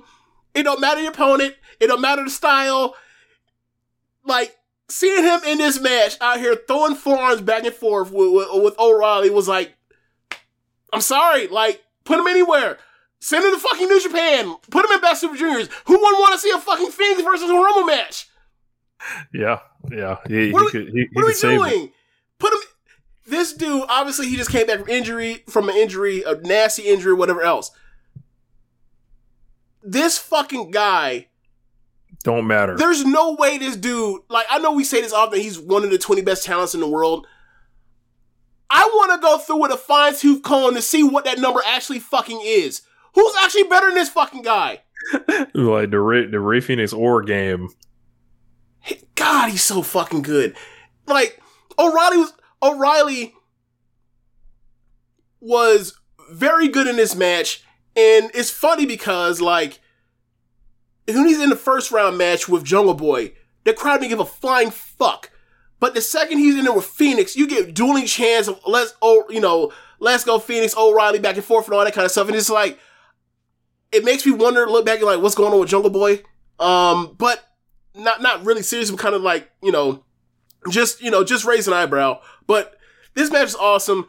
And like, the work that O'Reilly did, like where he's basically chopping the tree of like, all right, like this dude's kicking my ass, I'm gonna take a limb. Damn, he still can match, I'm taking another limb. And then like the catching Finch where he catches him, and then he transitions over, gets him with a combo knee bar, arm bar, like just mwah. And like I know that in my mind, Danielson is backstage in Gorilla watching that match, and he's like, God damn it, he had the match I was gonna have with Phoenix before I could fucking get to him. Like this match was fucking great. Like and it looked like they were just doing this shit like they were just improvising. It didn't like this shit was planned out outside of the finish. Like you can see them like between I don't spots feel like Rey communicating Fenix each other. This is fucking awesome. Like I don't get the vibe from like that you walk up to Rey Fenix before the match and lay the whole shit out. Well, like I don't get that vibe. The tag stuff with the Young Bucks, that's definitely stuff that's been been laid out. Yeah. Like those tag matches are definitely laid out to some extent. But this match was clearly just felt like they have an idea, or they may know what the finish is, but they don't know how they're going to get to along the way. And you can see them communicating back and forth. It didn't fucking matter. The shit was still just fantastic. Like, just awesome wrestling. Like, just both of them. Just great. Two of the best wrestlers in the world going at it. O'Reilly advances, and he's going to be meeting Samoa Joe. They did a beatdown at the end of the night, which kind of, I think, tipped off who's going to win that match. I think Joe's losing here. They were beating on his arm. Joe's still dealing with Satnam Singh and Jay Lethal and all those guys. So it looks like we're headed to Cole O'Reilly. We can save our thoughts on that when we preview. But they had Maki Ito be the other Joker. Came out there and wrestled Britt Baker. Over. I thought, dueling chants immediately. Felt bad for the people that would try to come out here and be miserable to talk bad about Maki Ito. And, this was a fun match, I would say. Yes. It wasn't, I don't think this was some type of great match or anything. It was like a match I give like 2.5 to 2 3/4. It wasn't it wasn't a match that I would necessarily call textbook good, but it was fun, and it wasn't meant to be some not Matt class, but like some excellent mat match between those two. Like that's not what neither one of them brings to the table at this stage. Like if you want a good match with Maki Ito or you want a good match with Britt Baker, that's your traditional match. You need them within the ring with someone else. Yeah, this just made me really want Death Yamasan to just be dropped on national television with no warning. God, Death Yamasan with no warning. And that's the thing, like, you talking about the comedy wrestlers, you talking about the clown, the comedy wrestlers, whatever else, like, once she starts running those ropes and like, putting people in a million different versions of a victory roll, it's over. Like, you're like, what the hell is this, whatever else, and then you realize, oh damn, she, like, runs the ropes better than anyone that's on the show this week. Okay. After that. And it's funny because, like, I remember Meltzer, whenever he watches Stardom or whatever, he thinks she stinks. And then like Alvarez and who watch more Stardom have seen her actually have a real match, not a comedy match. Like they're like, oh, she's a fucking sleeper. Like she does a comedy thing, but she can really wrestle her ass off. Like Alvarez and Filthy. Tom Lawler know this, but he doesn't because he doesn't watch. He doesn't see her outside of like the goofy shit she does. It's funny. It's funny. Like I wonder what he thinks of like Mei Suruga from what he's seen of her. He probably thinks she stinks. No, he probably like Mei Suruga. When has he ever seen her? She wrestled Azumi recently. Did Meltzer watch that match? I'd have to check. Yeah, I mean, because he doesn't watch every single Stardom pay-per-view. He only watches like the ones that get to him for whatever reason, or he'll watch like one match off of it. Then we got the Adam Cole versus Jeff Hardy. Adam Cole got the win over Jeff Hardy in 7 minutes. This was just good, and that's it. Nothing to write home about. Like for a main event match, I was building a main event, and then like with the 2 matches that were on it before that were like, you know, either a kick-ass awesome match or a classic. It left a lot to be desired, and like, you know, a lot of people wondering about Adam Cole. Why is he leaving so much on the table right now? Why can't he have a great match with Jeff Hardy that's a regular rules match? When's the last time Jeff Hardy had a regular rules match in AEW that was really good? Oh, never? Okay. I don't know if he's even had a regular... Oh, he's had one. I think it was against Bobby Fish. Yeah, it was fine. Like, Jeff Hardy can only have good match when he jumps off shit at this stage in the game. How's Adam Cole's fault? Tell me how Adam Cole... Everything's Adam Cole's fault, man. Adam Cole in that last pay-per-view had a 4.5-star match, and now we're talking about it, and then had a rematch with Adam Page that was like a great match, like a 4-star match, 4.25 from what I remember, right? Why does he get so much shit? I don't understand this. I was having a conversation with Josh today, and you know, Josh was saying, you know, he was, you know, expressing he thinks Cole needs to hit it a little bit harder in the gym a little more right now, and I don't know, I don't know. It doesn't. Does he get on my radar like that? His body looks exactly the same as once he's walked through the door in AEW. Like, if you're saying that like his physique doesn't look good enough, okay, maybe, but it's like, I don't know what to do when like the best tag team in the world has the same physique as this fucking guy. I don't know. Like, Nick Jackson and Adam Cole's physiques are very similar. No one says about Nick Jackson. I think the Bucks are bigger than them, than him now. But I think Matt is more cut up than both of them right now. I think Matt is, but Nick isn't. So it's like, but like no one would dare say it's about Nick. No one would dare say it's about Nick because no one cares. Why do y'all care about Adam Cole's physique? Who gives a fuck? Does he give you quality wrestling matches or not? There's something like we've been kind of tracking this since the end of last year, and we've talked about the factions of people that have come for him. All this stuff isn't in bad faith that I think is around him, but it's so weird. I was telling Josh for me because I'm kind of like indifferent on Adam Cole, depending on like, you know, who I'm talking to about him. I end up on whatever side, like, hey man, I think you're being a little bit too hard on him, or be, hey man, relax. This is not like one of the, like, we don't need to move everyone out the way for him. No, like, relax. Like, it's weird where I end up with him. I am comfortable pushing him to the top of the card, given that like what he does as far as quote unquote the number suggests that he's someone that should be a top act in the company, right? So like, I don't have an issue with that. The same way I didn't have an issue with that when it was like him or Ricochet or Johnny Gargano or Aleister Black or the three other guys that could have been the NXT champion at the time. Like, I don't know what is this thing where it's like, it's every week's a referendum on this person's like run in this company, and it's like he hasn't even been there for a year. Like, he's doing well. He's had one of the best programs of the year with the champion. Like, I feel like if he was a high flyer, no one would say this about him, but he's not. I don't know. So I don't know. Like, I don't know. It's a lot. Like, is he my favorite cup of tea watching the wrestle? No. But like, does he have quality matches every single time he's asked him to go out there? Yes. Like, is he having a year like Adam Page is having in the ring? No. But no one else is in AEW right now. Except maybe Phoenix, given it was you account for the injury thing, but that's about it. So what do we, like, beat Kenny Omega or get the fuck out of here? I mean, that is the highest standard. That's what I'm getting at. Like, what are we doing? Adam brings a good point. Gargano will get the same treatment if he ever comes in. Well, one, I don't necessarily have this concern about Gargano because one, Gargano has one of the best, is one of the most cut up dudes in the world at pro wrestling. That dude's ripped to shreds. And two, he's a better in ring worker than Adam Cole is. Like, so, like, no one would dare make, there'll be different complaints to be had about Johnny Gargano, but it won't be physique and it won't be, the in-ring stuff because, like, he's gonna go out there and rip off, you know, some 15-minute, 4.5-star match. Yeah. So let's get into the preview for Double or Nothing. We left some stuff out of the other review, like we'll get to the women's title stuff. That is a little rough. But let's start with the TBS Championship. Jade Cargill will be taking on Anna Jay. This is a rematch of their match on Rampage, which was live before that actually got over really big when it happened. These are two, I think, Nightmare Factory people. And they, I assume, have had lots of training reps together. So I'm actually expecting this to be pretty good. I think Jade's kind of knocking it out the park right now with the baddies. And yeah, I'm with it. Jade Cargill versus Anna Jay. I'm with it. That was a live Rampage that was on.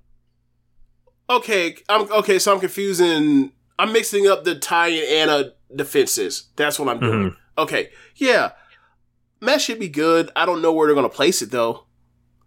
Like, if it was on the pre-show, fine. If they put that shit on the depth... No, it's on the real show. If it's on the real show, it needs to go on, like, in one of the first 3 matches. Yeah, put it on, like, third or second. If they put that on after 10 p.m., it's going to be fucking trouble. Trouble. We've got the Owen Hart Cup final. I'm just predicting it's going to be Kyle O'Reilly versus Adam Cole. Cole's going to be in it. Yeah, Cole's already in it. He's already in it. Oh, yeah. So either way, regardless of whatever they're going to do, it's either going to be either way, this is a Triple H Cup match. Like, last year, when Joe came back, they were teasing Adam Cole and Samoa Joe match that whole time, but Karrion Kross in the fucking way, and then, like, they, and then that's basically when they changed over management, but they were clearly going towards Adam Cole versus, Samoa Joe match. And then last year, you got a number of, three Adam Cole and Kyle O'Reilly matches or whatever else. So funny, Adam Cole put him over on his way out in the territory for Cole or O'Reilly to follow him out the territory. I'm out this. I don't know how you put me over. I'm out this bitch too. Yes. So yeah, like either way, this match, both matches are gonna be very good. Obviously, I think the better match would be more times than not would be Adam Cole versus Kyle O'Reilly.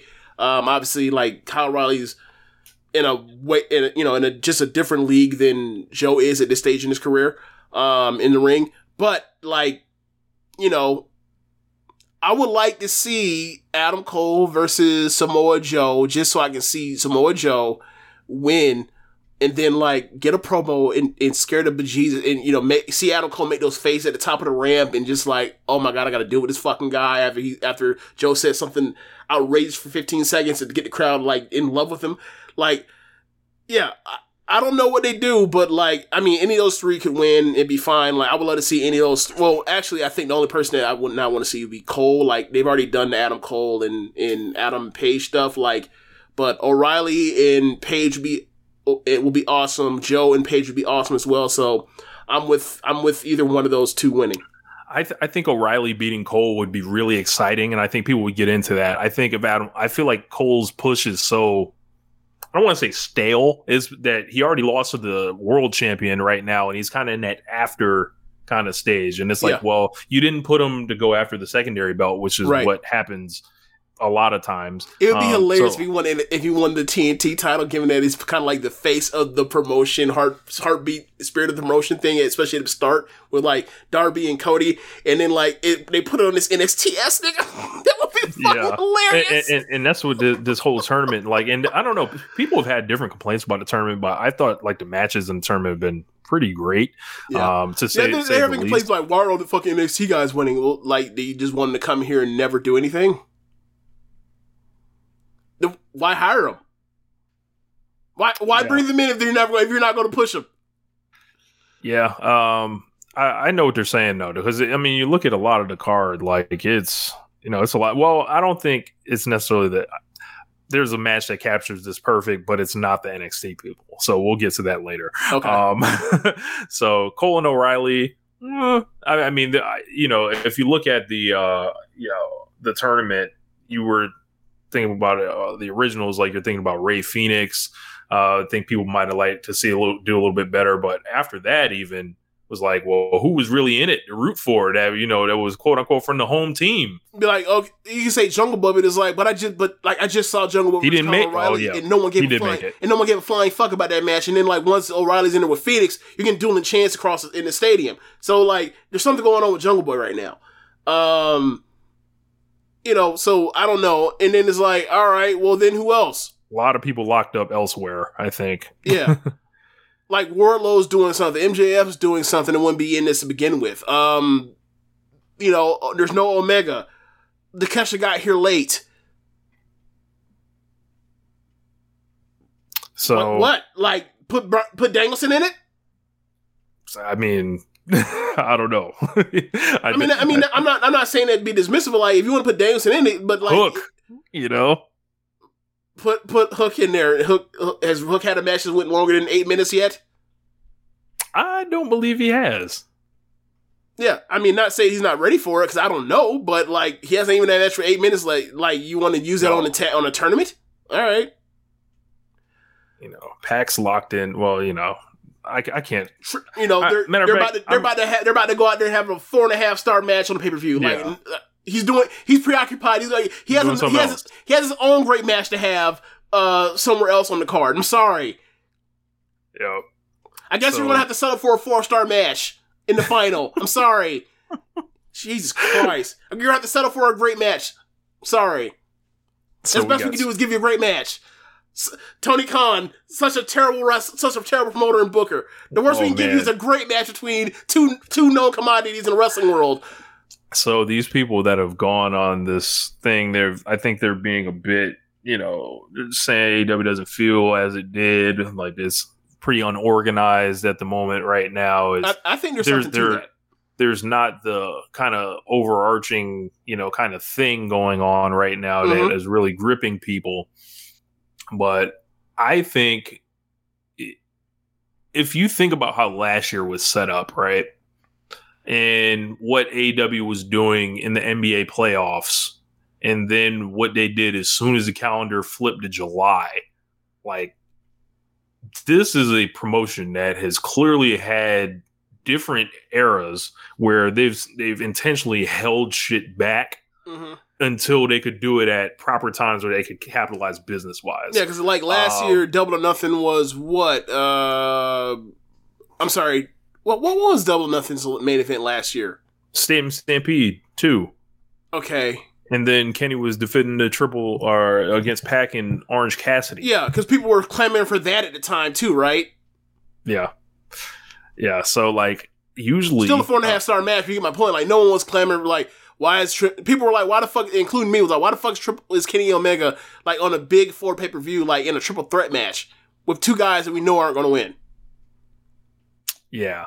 And then what happens in July is when they started running off all those Fight for the Fallens, Fighter Fest, all these other shits. And then like everything just starts heating up and then they peak with, the Dynamite Grand Slam, and it's set up the same way this year. So, I think people are very protective of AEW not feeling like, the greatest thing in the world at all times, I think. And they tend to lose sight of the history of the promotion and maybe not even think about the history of the promotion where everything's just, as you mentioned earlier, a referendum on like what's happening right now, the life and death of the company right now. It's like it's exhausting. That's why this is why like a lot of the time on these shows, like you bring stuff to my attention because it's like this is all I stay off social media a lot of times. Like it's a byproduct of me like trying to avoid Stardom spoilers all the time. So like me avoiding Stardom spoilers helped me avoid some of this nonsense and stuff that's kind of like, are you really saying? There's no way someone's actually saying this in good faith. They're saying this stirs shit, and it's like if that's what you want to do, cool. But like I don't want that on my timeline. Sam brings up a good point. This time last year, we had a Dustin Rhodes versus Nick Comoroto main event on Dynamite. The bull rope match, right? Yes. I forgot. Team Mess, perfect. That's exactly what was on my mind. July through September is the money spot on the calendar for AEW. Like people should know this. Like and like that's kind of what happened last year. Like it was the close down of Daly's Place, back on the road, all that momentum, Road Rager, Fighter Fest, Fight for the Fallen, whole bunch of big city dynamites, which are coming to Los Angeles, Las Vegas, fucking, they're going to be everywhere pretty much. Yeah. Oh, Detroit. Yes, Detroit. All those big shows are coming. So look, if it starts going down a cliff, down a hill, trust me, we will know it.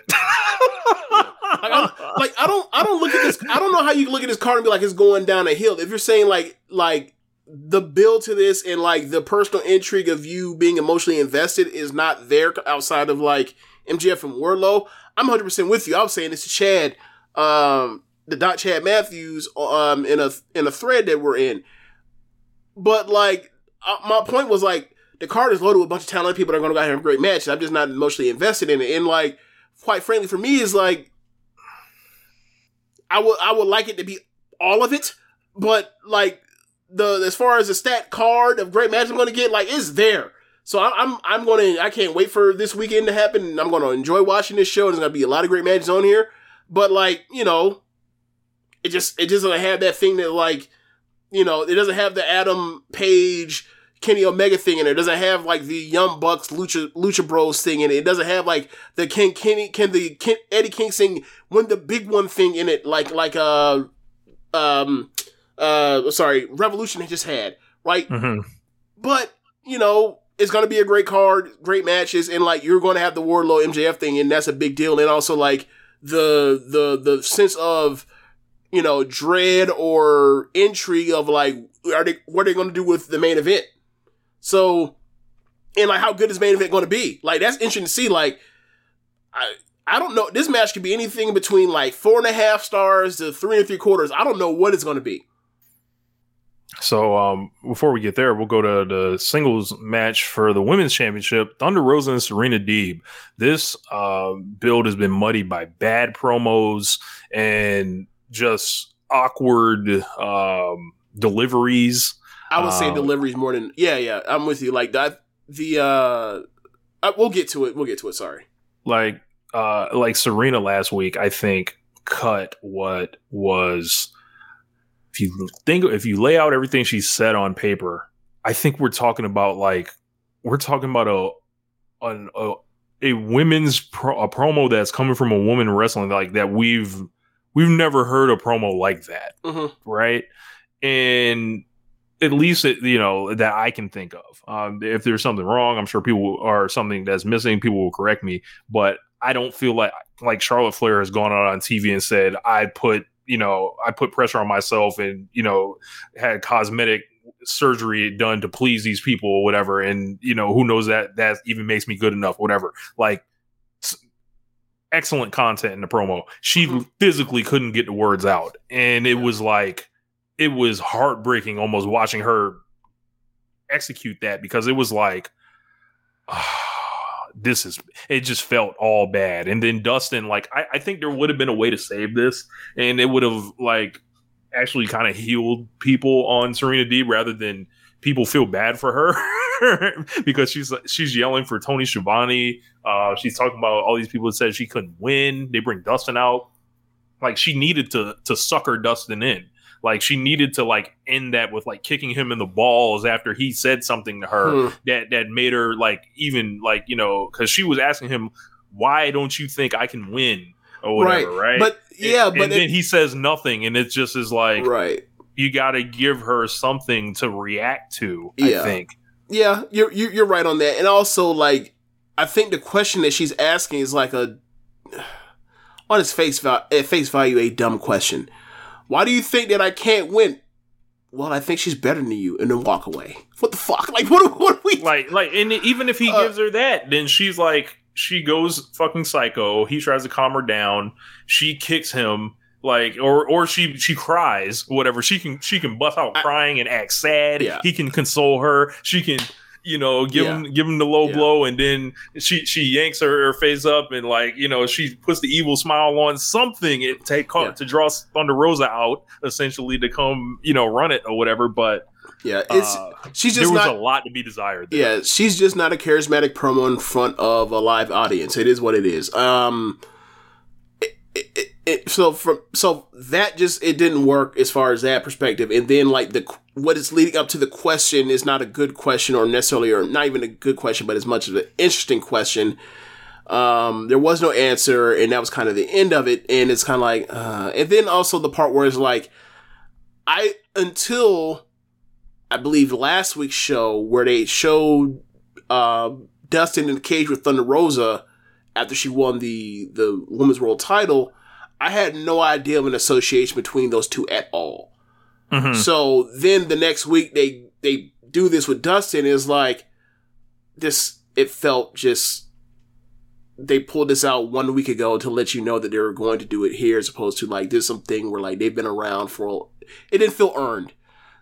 So that also kind of didn't. That's why I didn't also mostly connect with me either. But regardless, it is Thunder Rosa. It is Serena Deeb. They're gonna have a good ass match. Ring the bell. Yeah. Like the promos have not worked for me either way in a way to get me invested in what they're trying to go for. But these two good ass wrestlers are gonna have a good ass match. I think you can convince me on a title change here. I know Thunder Rosa just won it, but I'm feeling like she either has I think her momentum is stalled. I think she has not been done any favors by the booking. Who knows? She may be injured. Like, that's why we're not like seeing her wrestle as much. Like, think about like that report before, she wrestled Britt, that she had some type of hamstring strain, like that tag match before Revolution. She had that big ass wrapping on her hamstring. She guts it out and does that match. She guts it out a couple more matches to win the belt. She's had one match since she's won the title, period. So like for against me, Nyla, right? The title defense. Right. Okay. And it's almost like, who knows if that was on some, hey, can you go type shit. So like, they could switch the belt here, and I would be like, all right, that's cool. Like, and I'm a huge Thunder Rosa fan, but I don't know. It just feels like maybe it's not Rosa's time. Like, as crazy as that sounds. I thought this was in the bag, but I hadn't really thought about it or considered her injury history. I for some reason I don't remember the hamstring thing, but we'll see. But either way, I expect a very good match. And then you got the women's tournament final. Like, and you can kind of talk about in conjunction to this, they could have a babyface coming out of that, and then have them challenge Deeb or bring Sheeta back to run it with Deeb, and then wait for Thunder to get herself right and come back. Like, I feel like that's what's going on here, but I could be wrong. But I mean, her inactivity, it feels like an alarm should be going off. Okay, so if Deeb does win, and we'll probably do this for both sides, but like if Deeb does win, so who do you have in the women's Owen tournament? So for me, we've got Toni Storm and Britt Baker. I would put Toni Storm over Britt Baker, kind of similar to Cole. Just in her case, she was the champion recently. I don't think she needs to win this as well. She could, Toni Storm's coming in, they've clearly set her up for the superstar push. Then there's Ruby Soho or Chris Statlander. Either one of them could go to the finals. I'm not really. I think it's going to be Stat. And then I would go with Toni Storm. Okay. So, all right. So if it were Thunder Rosa that retained, how would you go about this then? If it was Thunder Rosa that retained, man, I think you can go to Ruby. Okay. She's never faced Thunder except, her debut when she eliminated her to win the shit, the Battle Royal or whatever. Mm-hmm. If Thunder wins, I'll go with Ruby to win the Owen Hart tournament. If Serena wins, I'll go with Toni. So it would basically be Ruby finally getting her win back over Britt from Britt's title defense, and then faces Rosa and loses. You could do that. Okay, that works out. That's very Japanese booking. It is like, you beat me when you're champion. Now that you're not champion, I beat you in this tournament. Now I go face somebody else. Yeah. Yeah. Oh, I just saw Lothario Negro says like it's starting to show this weekend too, right? Yep, it is. It's Saturday. So yeah. We'll talk about that later, but yeah. Then we got the 3-way match for the tag team titles we talked about earlier. Jungle Boy and Luchasaurus, Team Taz, Powerhouse Hobbs and Ricky Starks, Swerve Strickland and Keith Lee. A lot of people are urging, I think people are willing these belts off of Jungle Boy and Luchasaurus. I think all they've done is have stellar matches. So I would miss them. I would imply and urge people to appreciate what these guys have done. I don't like, oh man, this feels so like, I hate to say it. It's like, why are you turning on these people when all they're doing is like the stuff that got them over? I don't get it. I don't get it. Like I don't know if it's this thing where like Jungle Boy doesn't talk enough or what, but I don't know. It's odd to me. It just is. But either way, regardless of whoever wins this match, it's gonna be a great match. Like you're asking, it's Swerve, it's Keith Lee, it's Luchasaurus, it's Hobbs, it's Ricky Starks, it's Jungle Boy. Like that's a lot of fucking talent in the ring. Like they're gonna have a great match. Yeah. I wonder if it's gonna be like the triangle thing like it was at Revolution. We'll see if it's a traditional one. I would like a more traditional, 3 people in the ring than the triangle thing, but we'll see what they do. So funny thing, Lothario Negro said a lot of champions with the ops right now. The AEW fan base has been wild lately.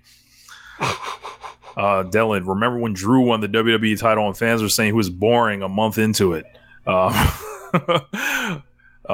T-Mess, he said he just thinks more momentum is behind the two teams challenging right now. I think there's definitely something to that, but to port it over just to put a title on them because it's the hotter thing right now, it's like, how about this? How about you decide who's the better team between those four and then have them, the winner of that, then come take the titles off Jungle Boy and Luchasaurus. I like that more than we're just going to throw Jungle Boy and Luchasaurus, who are the tag champions, into this interesting tag team feud, and then like they just are going to probably leave with the titles. I don't know. I think this one's a toss-up as much as anything else on the card. Like this could easily go to Swerve and Lee. Like I said, they're very popular. Team Taz has had like quietly, they've started picking up lots of momentum. Ricky Starks is starting to break out heavily. Hobbs is like turned his physique into like, this man's a mountain of a man now. And he was in that match, the Face of the Revolution ladder match last time. So like putting a little solid resume together for himself. So if you want to go in a different direction with the belts, like Hobbs and Starks are a team that can do it. And then you can never underestimate the champions, like who've already done, a 3-way tag match last pay-per-view. They were wrestling against Red Dragon and the Bucks, so this one should be dramatically different from that match. So I'm really into this one. So yeah, I don't know who's going to win. I have no idea. I don't have a prediction for it, but I have all teams will play hard. That's the only prediction I really got. Yes. So Anarchy in the Arena match. So Rich James, do I get to say it yet? No, go ahead. William Regal to fuck off TV. Really? Yes. Like, how many times is he gonna like whiff on a live promo? Like turn his mic off. Like I don't. You have to remind me of what happened that I missed or forgot already. Jericho last week comes out there and eats the Blackpool Combat Club alive, from Santana to Ortiz to Kingston to Moxley to Danielson to Regal. He goes down the list and handles each one of them. I remember him saying stuff about like Kingston and Danielson, y'all got beef. Moxley and Danielson, y'all got beef, or something like that. Or Danielson or Moxley and somebody had beef. Santana and Moxley from the Eye for an Eye stuff. I remember that stuff. So what did Regal say that was so bad? So after Jericho does all this serious stuff, he drops like the haymaker of a line where it's like, "Hey, Brian, you talking about you look like you're just a nerd. You may be the greatest wrestler in the world, but you're just a nerd. But you're hanging out with Moxley and Regal. Like, who knows how long it is before that." Like, he's shoving a drink down your throat and you're in the program with Moxley or whatever. And you think they're going to say something that comes back. And the best Regal can come up with was, I put your toothbrush up my ass. What? Oh, that wasn't a bad line. Big bad, goofy. The big bad tough Blackpool Combat Club couldn't come up with anything other than that. The leader of this thing. Are you serious? Like this is what the sports entertainment guys should have been saying. Like, I agree. I didn't hate it though. I didn't think it was like something where like we need to say he needs to like retire from the business. Bro, I was like, what are we doing this love fest for with him? Like, stop. Like I was like, what is this? Like, I think it like luckily Eddie Kingston got on the mic and then like kind of brought it back together. I gotta say, like the I said it at a time when it happened, and like it just more dawns on me now more than ever. All the people aside from Daniel Garcia that's in the JSA, it just drags down Jericho. There's no way in fuck they're winning this match. It's not even a question. You can't even like see if you can't even figure out like if the decision's in doubt. Like, it is Moxley, it is Kingston, it is Danielson. It's fucking through with. It's over. Like, they're going to run through these three, and like obviously I guess that's the point of this, but it's like this is like their cute name for like the hardcore version of whatever the Stadium Stampede is, because like apparently Kingston and Moxley are too fucking tough to be. They won't do that shit. Yeah, we'll change the name and it'll be the same fucking thing to make it feel better. Whatever. Who gives a fuck? Whatever. But it's a fucking 5-on-5 brawl around the stadium. Sounds like they'll be stampeding in the stadium. Whatever. But match should be good, but it's like there's just not enough horses on that Jericho side to make me actually give a fuck about this match in that way. Now that they've actually done this and like we know this is what's upon it, like that, and that's the problem with like them putting on like the 2.0 and Garcia for so long on TV, and this shit just never took on Rampage when we were putting them on Rampage all the fucking time, especially in main events. It's like, we know that Garcia is really talented. We know what they're trying to do with Garcia and we appreciate it. But like the Parker in Lee part of it just does not. I think they've been excellent on the mic. Like, they're funny. They're just funny, but it's like I can't buy them actually. I just can't buy them. When it's time to get in the ring. And they're not a bad tag team, I just can't buy them as like they're really actually pushing these fucking guys. Like, isn't it the same things when they had Santana and Ortiz in Inner Circle? It's not the same thing at all. I would think Blackpool Combat Club's gonna win, barring some like someone turning on someone. I think that's the only thing that would threaten a some type of split here.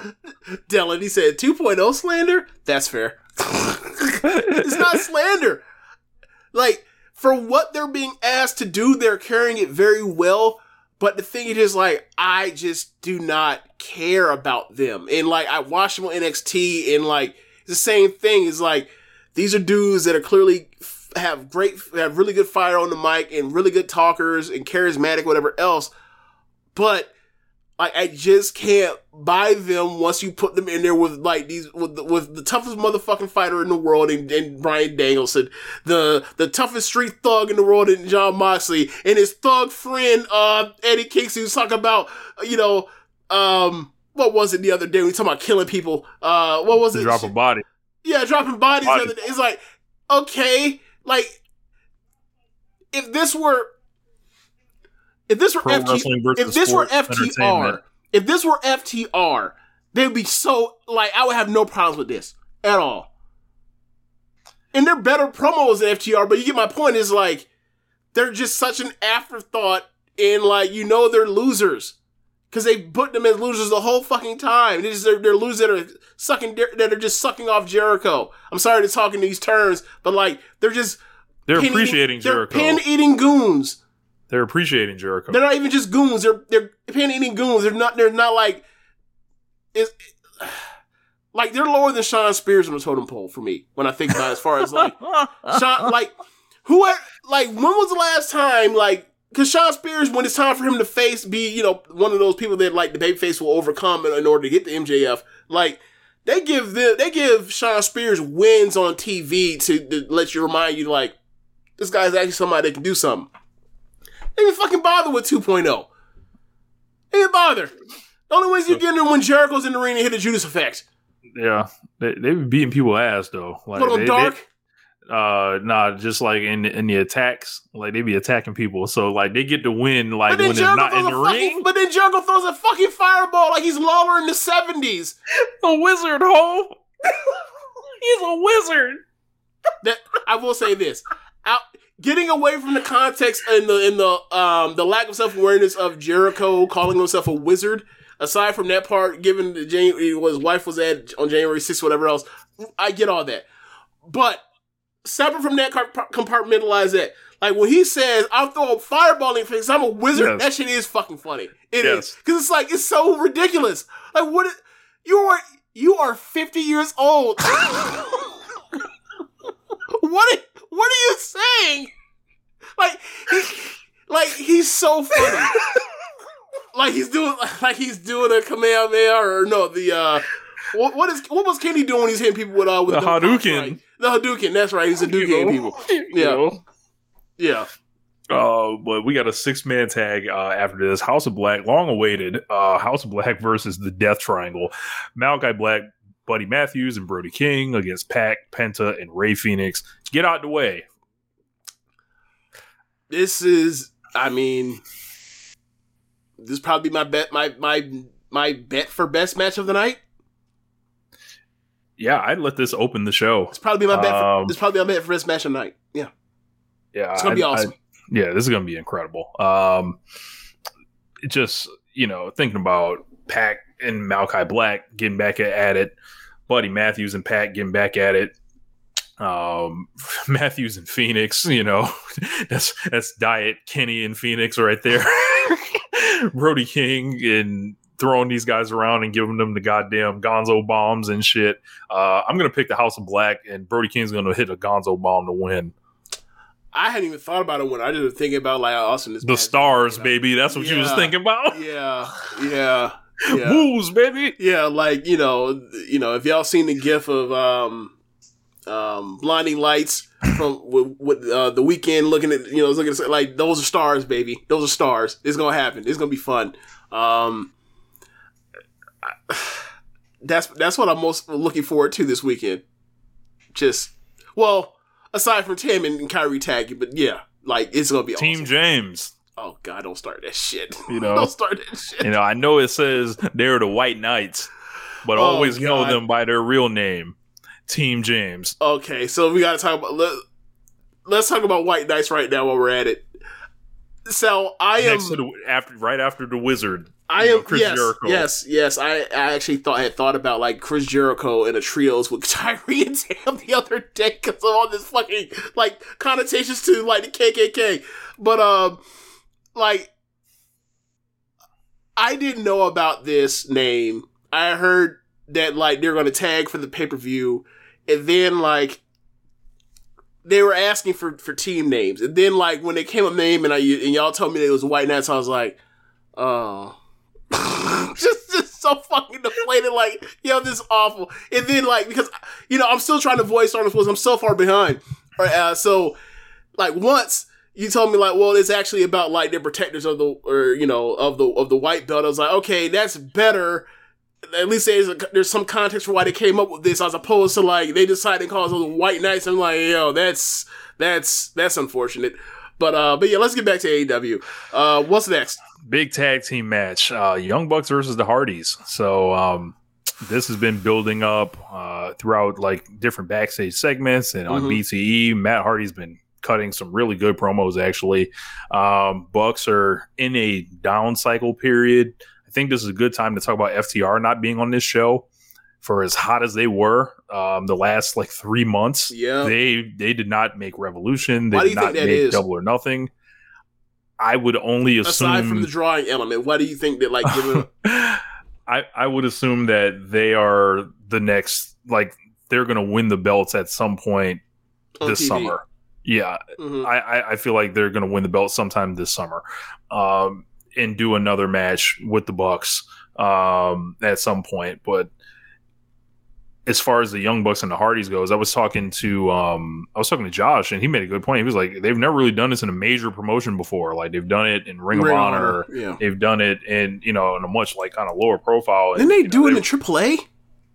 They did it no, they did not do it in AAA. They did it in Mexico. I know for a fact. Remember the Expedition of Gold? Yes, that was one of those was in Mexico. Yeah, I'm not sure. I would have to someone get us the answer in the chats. Like, how many promotions has Young Bucks Hardy happened in? But this is a big match for a lot of obvious reasons. Like, both teams going to come out. Jeff Hardy's going to be super over. The Hardys as an act is going to be super over. The Bucks are going to break their backs to make these guys look good. I think the Bucks are going to win. I'd be shocked if the Bucks lost. Don't put it past them because the Young Bucks will, if it's up to them, they'll lose to fucking anybody. But I wouldn't be beating them again so soon. It would be Matt Hardy taking a BTE trigger for me. I think, who knows? Like, I guess ultimately the question is like, how many losses are the Young Bucks going to eat on pay-per-view? They're on a streak, but I would say there might be some juice in a like Matt or the Hardy brothers get like one tag title challenge. I think there's some juice in that. Is it now the juice being in Luchasaurus and Jungle Boy? I think that's past, but I think an FTR one will have it. Mm-hmm. So, like, if you're not, I say that's something to look out for. Again, if you're not going to push the Bucks towards the belts at this point, which you could easily not do that, I think that could be a justification for having the Hardys win. Yeah.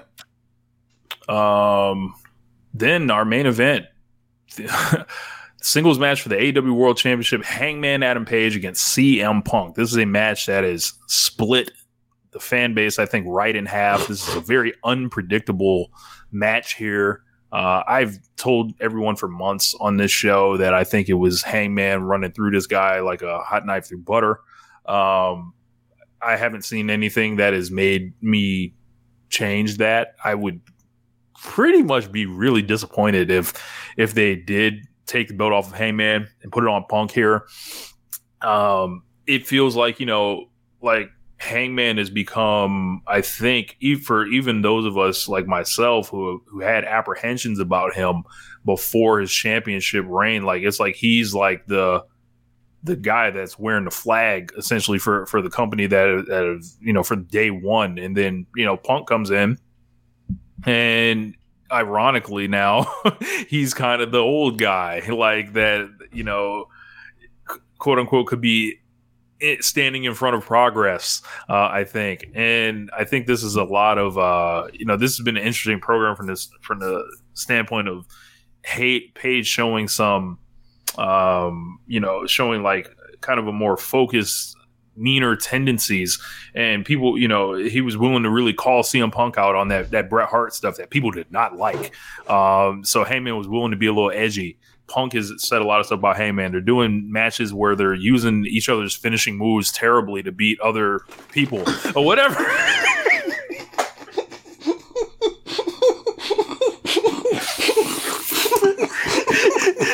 That buckshot lariat looked abysmal. CM Punk. Don't think I wasn't going to get you. Come on, man. I'm trying to drink some fucking water. What's wrong with you, man? Don't think I wasn't gonna get you. And then Hangman was basically saying, I ain't no bitch. Like, and I fucks with Hangman. Like, and this is like the age old philosophy. It's like the youth. It's like your babyface ace of the promotion, or are you going to, cash in, the CM Punk title run token right now? And I don't think you need to do that personally. Like, I don't think Punk needs to win. I think, in some circles you could call it a mistake if CM Punk wins the championship here. I think he needs to win eventually, but not necessarily now. Yeah. So what do you think about this whole like build and the split and everything going on with this? I mean, I don't really think there's been much there in the way of like personal animosity. I did like the Hangman promo talking about like the Bret Hart cosplay. I did like CM Punk's promo where he's walking around the crowd talking about how like, he didn't know if he can make it here or he can hang anymore, but like he's here and he wants to show people like I can still do this. I thought it was a cool promo. I even like the part where like of late Punk has like kind of healed himself in a way to be dismissive and that like he's like he's big leaguing Paige. I like all of that. Am I in love with it? Not necessarily. Like if I could compare this to other things that were main evented AEW pay-per-views, it's probably on the lower end of stuff as far as build and investment and anticipation for the match coming. But I think they're going to have a really good match at the worst anyway, and it could be more. And ultimately, as long as I get a clean finish, I'm good with either result. To be quite honest with you, like I think that Punk, given what he's done in the company so far, could quote unquote. I don't mean like literally command, but like has commanded like that kind of eyes, that kind of attention, that kind of stuff he did with MJF, like commands like a reward or necessarily, or kind of like a reward for like the level of what he's done as a talker in the ring, coming back. But it's not necessarily, but he has, multiple years on his contract. This isn't the end. But if they want to continue this thing and they really want to cement Adam Page as like a guy for being this, a two-time champion down the line eventually, this is the match where like you give him that win and you move on. Like, a lot of this year was about like, and all of wrestling was like people got their big wins, their wins to get them on the map, and it's like, how do you submit these people to where like they can have multiple runs in the future, or you can submit this person's like career. Like, I'm mostly thinking like Kamatani and Shuri right now, and like with Page, they've done that. They've done this work with him since he's won in November, and like if he wins this match, like for me, he's fucking bulletproof. For me at this point, like he's undeniable at that already. But this puts it all the way over the top where it's like there ain't no fucking doubt that like this dude was like he's the fucking man. Like yeah. So I mean, but either way, and I mean obviously that's a arbitrary crown type of thing or arbitrary crown type of moment. Like the business. Like if Adam Page wins, like the company's not going to do better than if CM Punk's the champion, but that's not necessarily the point. The point is like with this company, it's been like we have a bunch of guys that you all remember, and they're going to be doing some really interesting things. And along the way, they're going to title shot with somebody, and they're going to win or they're going to lose. But the main thing is to get the person that they're facing with like up to another level, so where they can, that's been the story of the promotion by and large with Adam Page and the Pillars since the beginning. This is another moment right here where where we're going to see like more times than not, it's been to the betterment of the younger talent than the established guard. So, I wouldn't mind. It wouldn't be the worst thing in the world. There've been worse ideas for wrestling for Adam Page to beat CM Punk and then like face and then face Omega again. That wouldn't be the worst thing in the world. I wouldn't hate that, right? But there's really no bad decision because like I got to tell you, there's a whole lot of fucking money in a CM Punk Kenny Omega match down the line. So whatever they want to do, that's we'll see how this goes. You know how Kanye used to say stadium status, like yeah.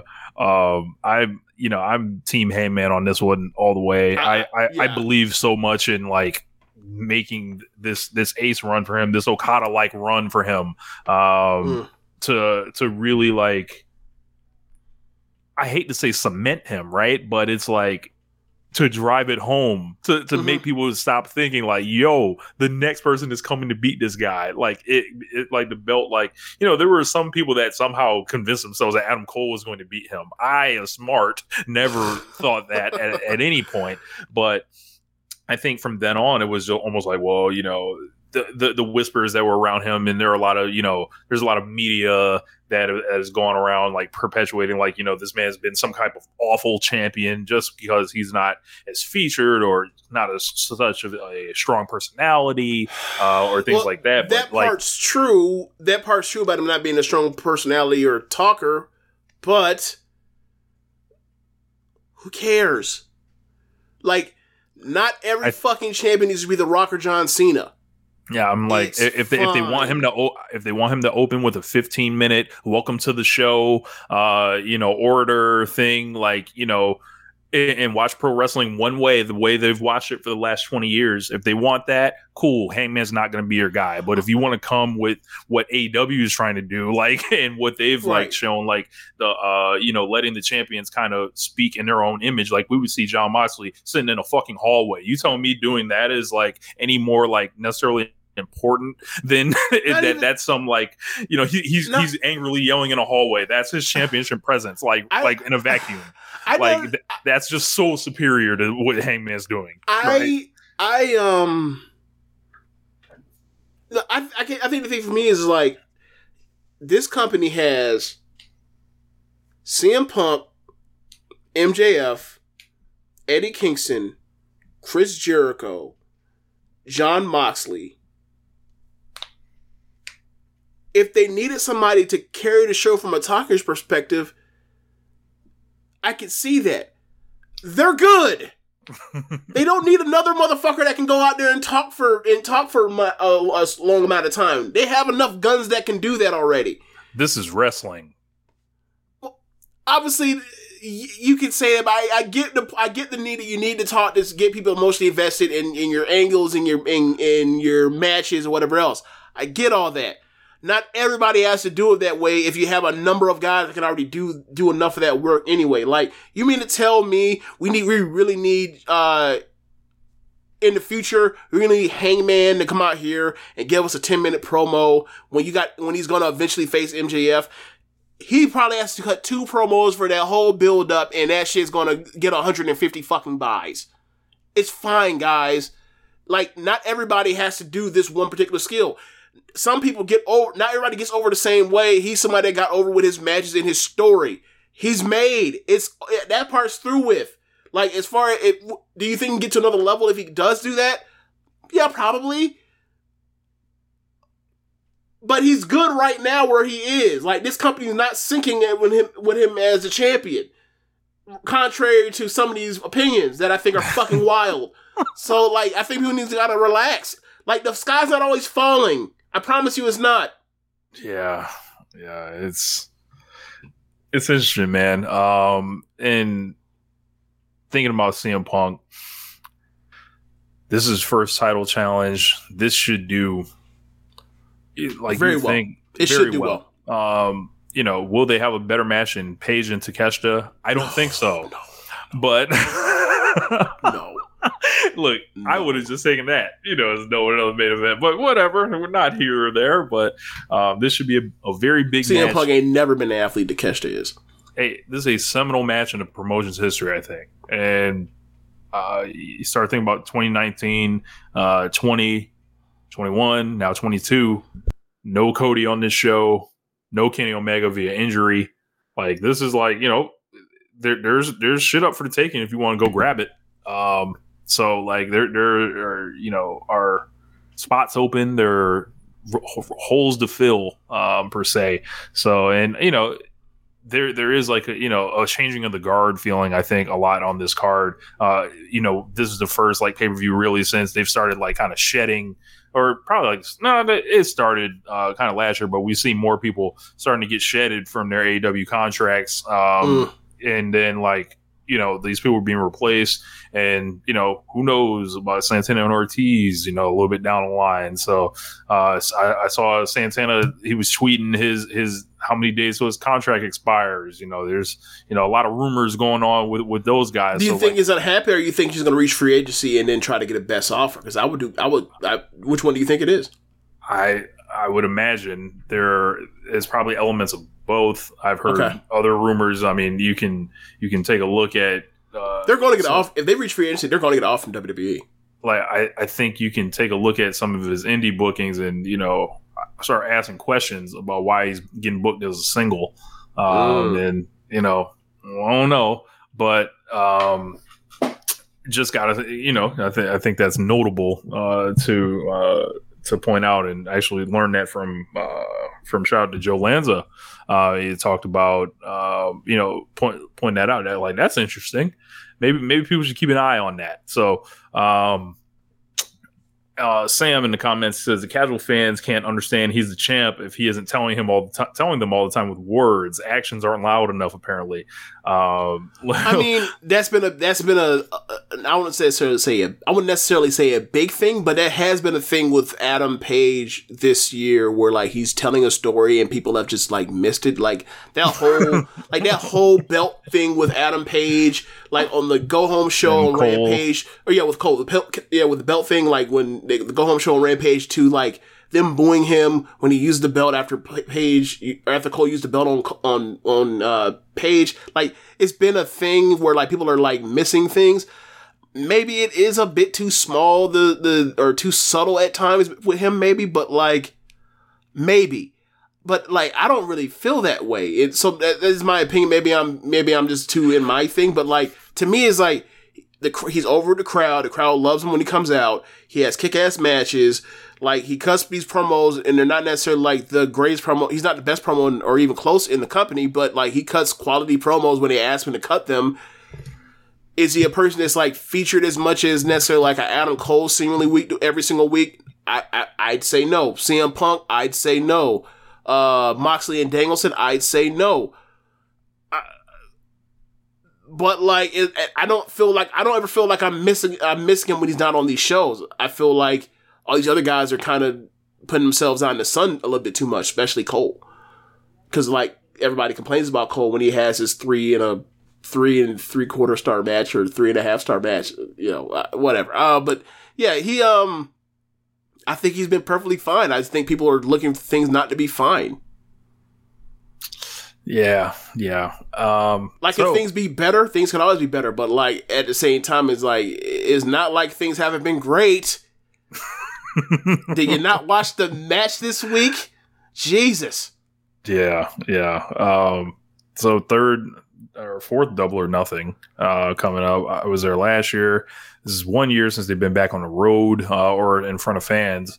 I think it's been a great year since last year. It's been, the pay-per-view streak has been great. The signings, this has been like I don't know how people can look at between last year and this year and then think that there's like things aren't going the right way, per se. Like, all they're doing is getting more talent. All they're doing is getting like people over. Like, people aren't coming out and being under. Like, it's people redefining their careers here. So I've just seen a lot of stuff from like the big houses that they've drawn, like the Arthur Ashe show, the return of CM Punk, the United Center. They've got the Forbidden Door underway. Revolution being a all-time show, basically full gear. Yeah, the Forum shit, the Detroit shows, like they're hottest tickets in town. Like, I don't know what, like, if this ain't success, then what do you call that? I don't know. I think people want them so badly to like just. They want them to not be. I think it's two things. I think either people want them like to either one with like I think Meltzer says 1/13 of the amount of money. Like they want them to like immediately like emotional like or financially equal to WWE. like immediately, and also people that like don't want them to even be close at the same time rooting against them. So like that like both like the impatient, like the hating Indian impatience combines to where it's like this you know this monster of negativity at times, or just like. Of hypercriticism, and it's like, look, man, like WWE or AEW is absolutely not my cup of tea when it comes to their in-ring style or whatever else. But I gotta say, like, I enjoy the hell out of it more times than not, week to week. Like, if we were to go through it and be like, week to week, and we say great shows to below average shows between Rampage and Dynamite, I think we see more great shows than even below average shows on a week, year to year. So, you know, and then they have 3 pay-per-views that they have 4 pay-per-views that they build to over 3 months, you know, like, and they're, you know, and they end up giving these stat cards, and these shows are always great, or almost always great. There's really, they might have one a year where it isn't great. So, I don't know, man. Like, if you were to ask me what's the best show I've seen this year, it'd probably be Revolution that we went to, and I did not love that CM Punk MJF match the way other people do. I still think it's probably the best show I've seen this year. Yeah. What are these complaints in comparison to what? New Japan, Stardom, the E. Like I don't know how you Noah. I don't know how you creatively compare them to WWE. DDT? I don't think WWE GCW? has a single. I don't think they have a single 3-year period in their history, quality wise, that matches this one. Like, of course not. Sorry, get your attitude era the fuck out of here. Get your ruthless aggression era the fuck out of here. You know, get your PG era the fuck out of here. Like no, there's no period of like a weekly television show that has gone as hard as this and then like grown the way this has. You know, it's, I think in a sense, some people are being unrealistic with this, as you mentioned. I think people are numb. You know what? I think people are like either getting numb / taking it, you know, and it's kind of like what we were doing when we were talking about like that, you know, that 2017 to 2020 era of, a pre-pandemic era of NXT, where it's like people are kind of getting numb to like how great these shows are and the amount of talent that's around, and like history tells us that shit's not gonna last forever. And what do you know? It did not last forever. So like, I'm just enjoying the ride for however long we have it. Hopefully it lasts a lot longer than the shit, something bad happens and you know. But I've enjoyed watching AEW over these 3 years. I really have. It's been fucking fun. Yeah. You know, to say like, you know, yeah, I don't get it. It's I don't know. I mean, obviously, go watch Cody in WWE or some shit. And they're doing well with Cody too. Yeah. But it's like, what else are they doing well besides Cody right now? Yeah. I don't hear nearly as many people talk about how well, like how whatever like Roman is doing right now compared to like before WrestleMania. There's nothing to do, James. Well, that's because they have an inept booker that doesn't know how to get people ready for him. Like, do you think that Tony Khan would have like this much of a problem trying to figure out how to keep Roman Reigns and the Usos interesting? Because I don't think he have unlimited opponents. Right. This is a Vince problem. Yeah, he'd have unlimited opponents. Like they've stripped their rosters like down almost to the bone in both senses, and it's like, why? Like, yeah, and then like now everybody's like, well, when do these people in AEW's contracts run out so they can like come? Because that's who they want to. Yeah, it's wild. It's wild. It's amazing how does this work? You know, this company that has no idea how to create stars or mainstream attention or anything like that. Now they're putting up fucking countdown clocks for when Cody's going to show up on the 3 o'clock hour, the third hour. A man that was run out of the promotion, essentially, had nowhere to sit. That man was playing a game of Ring Around the Rosie and had no chair available to him anymore in AEW. This is who they are putting up countdown clocks for. And that's no knock on Cody. Yeah, but like Cody, this is what they've sunk to. Like, this is what they've had to do. Yeah. It's like Cody has built himself into a main event talent, right? Like, regardless of the promotion, anywhere in America, he is absolutely a main event talent. He booked himself into smithereens inside of 3 years with AEW. And like, he's in WWE, and like, he has a fresh new canvas to fuck up. And he hasn't fucked it up yet, but they're setting him up. And Vince, it is coming. They're setting him up. It will be in the next year or so. He will crash this thing. Like, they're setting it up with that clock. They're setting it up, obviously, with them suits. What babyface wears suits like that? Like, never really thought about it. No one modern like that. I would say maybe Flair or some shit or whatever. Like, Flair is a career heel who would moonlight as a babyface from time to time. Right. So, like, it's gonna it's real hard for the kids to dress up as Cody. You know, it's real hard for the kid to pull out the 3-piece suit. Just saying.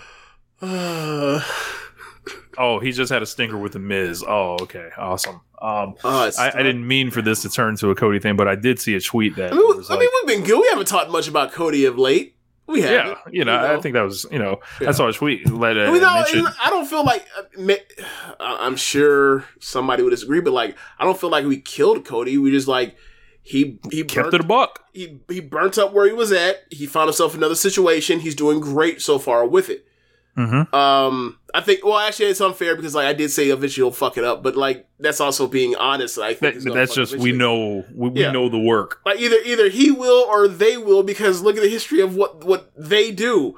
It was either one of them or both of them was going to fuck this up eventually. Right. And I kind of brought Cody up because I saw a tweet that like mentioned him and Kenny. They tagged him and said they weren't on the show this year. And this person they're like, I miss Kenny and Cody and all da. And I think each of them responded to the person. So like separately, because Kenny was like, yeah, I'll be watching that shit on satellite or whatever. And then Cody Rhodes was like, I'll be getting ready for Hell in a Cell. It doesn't need me or whatever. I forgot what he said. But then someone had responded, he's so pissed he can't bleed in Hell in a Cell. He's so mad.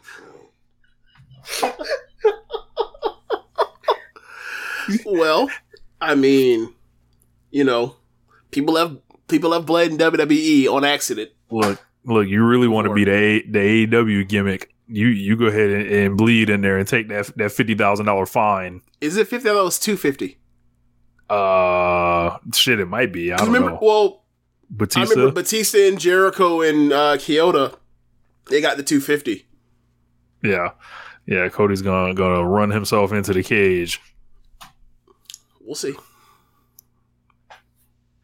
But I think that's a good place to leave it, James. I didn't know if you had anything else before we needed to depart for the week. Yeah, just a short thing. So last week I said that I was going to I was thinking of doing a solo Joshi show to catch up on all the happenings. I was talking to JD from Red Leaf Retrocast, and he's going to do this Thursday come on to do a show with me / us. I don't know what Rich's availability is or whatever else, but basically since the Cinderella tournament, we have not covered any Stardom shows. We're going to recap all that we've missed up to Wednesday. Hopefully Sonny will have all the shows up from this past weekend, so we'll cover basically almost all of May, and then we'll cover the Nomads first show, which is a big deal because like like night one, they could possibly the number 3 promotion in Joshi, off night one, and also talk about Hana Kimura's tribute show that was this morning. So yeah, like on that show, Jungle Kyona makes her return to wrestling after tearing her ACL in October 2020. She had a mystery opponent. I don't know who it is. Don't tell me to write it in the comments. I don't look and see. But like, I have some guesses who it might be. If it's who I think it is, I would love that. And then the main event, it was Shuri versus Asuka Vinny, which probably outside of Stardom could be one of the best show matches in Joshi of the year if they do what they fully are capable of doing on the main event setting. And last year's Hana tribute show had an awesome trios match, and then ended with a Asuka Vinny versus Kagetsu match that was 7 minutes, but it was awesome for 7 minutes that it went. So really looking forward to talking about all that stuff on Thursday, and gonna binge a whole lot of shows to catch up and recap that stuff and get ready to preview. And at the end of that, we'll preview Stardom's Oda City Gym show that has they're treating like a big deal, and has like all the title defenses on there, and has Kairi and Tam tagging together. So should be fun. In the comments, they're saying on that show, if I'm not on it, James, they said you better not forget to hit the music. If I forget, I'll still put it in post. It'll be on there for sure. For sure. We still got a lot of people here on the stream with us, but that'll wrap the show up, James. Yeah. All right. Thanks for listening, y'all. Be sure to rate us on our app you're using. Listen to this with. If you're on the stream, go to the PayPal, go to Drop the Bits Off. If you are listening on the podcast, go to our Rare Circle and drop us off with a donation. And be sure to listen to other shows on the network. Besides One Nation Radio, you have Keeping It Strong Style, the Ricky and Clyde Wrestling Show, Grown Men Watch This Shit, The Grave Consequences, 8-Bit Suplex, All Things Elite, Great Match Generator, Get in the Ring. Is there anything else I'm forgetting? Meet the Power Slam? Meet the Press. Meet the Press. Slam. Meet the Press Slam. Meet the Press Slam, not Power Slam. Meet the Press Slam and AEW Match Guide. Pretty good show. Danny's been interviewing guys, like different members of the wrestling media. I believe Jesse Collins was on there, who I've quoted a time or two on this show. Josh also did a show. So check that out. Yeah, be sure to look out for that. It'll all be in the Social Suplex podcast feed. So thanks for listening, y'all. Later. Not gonna say peace or goodbye. Peace. Holla. Suppress style.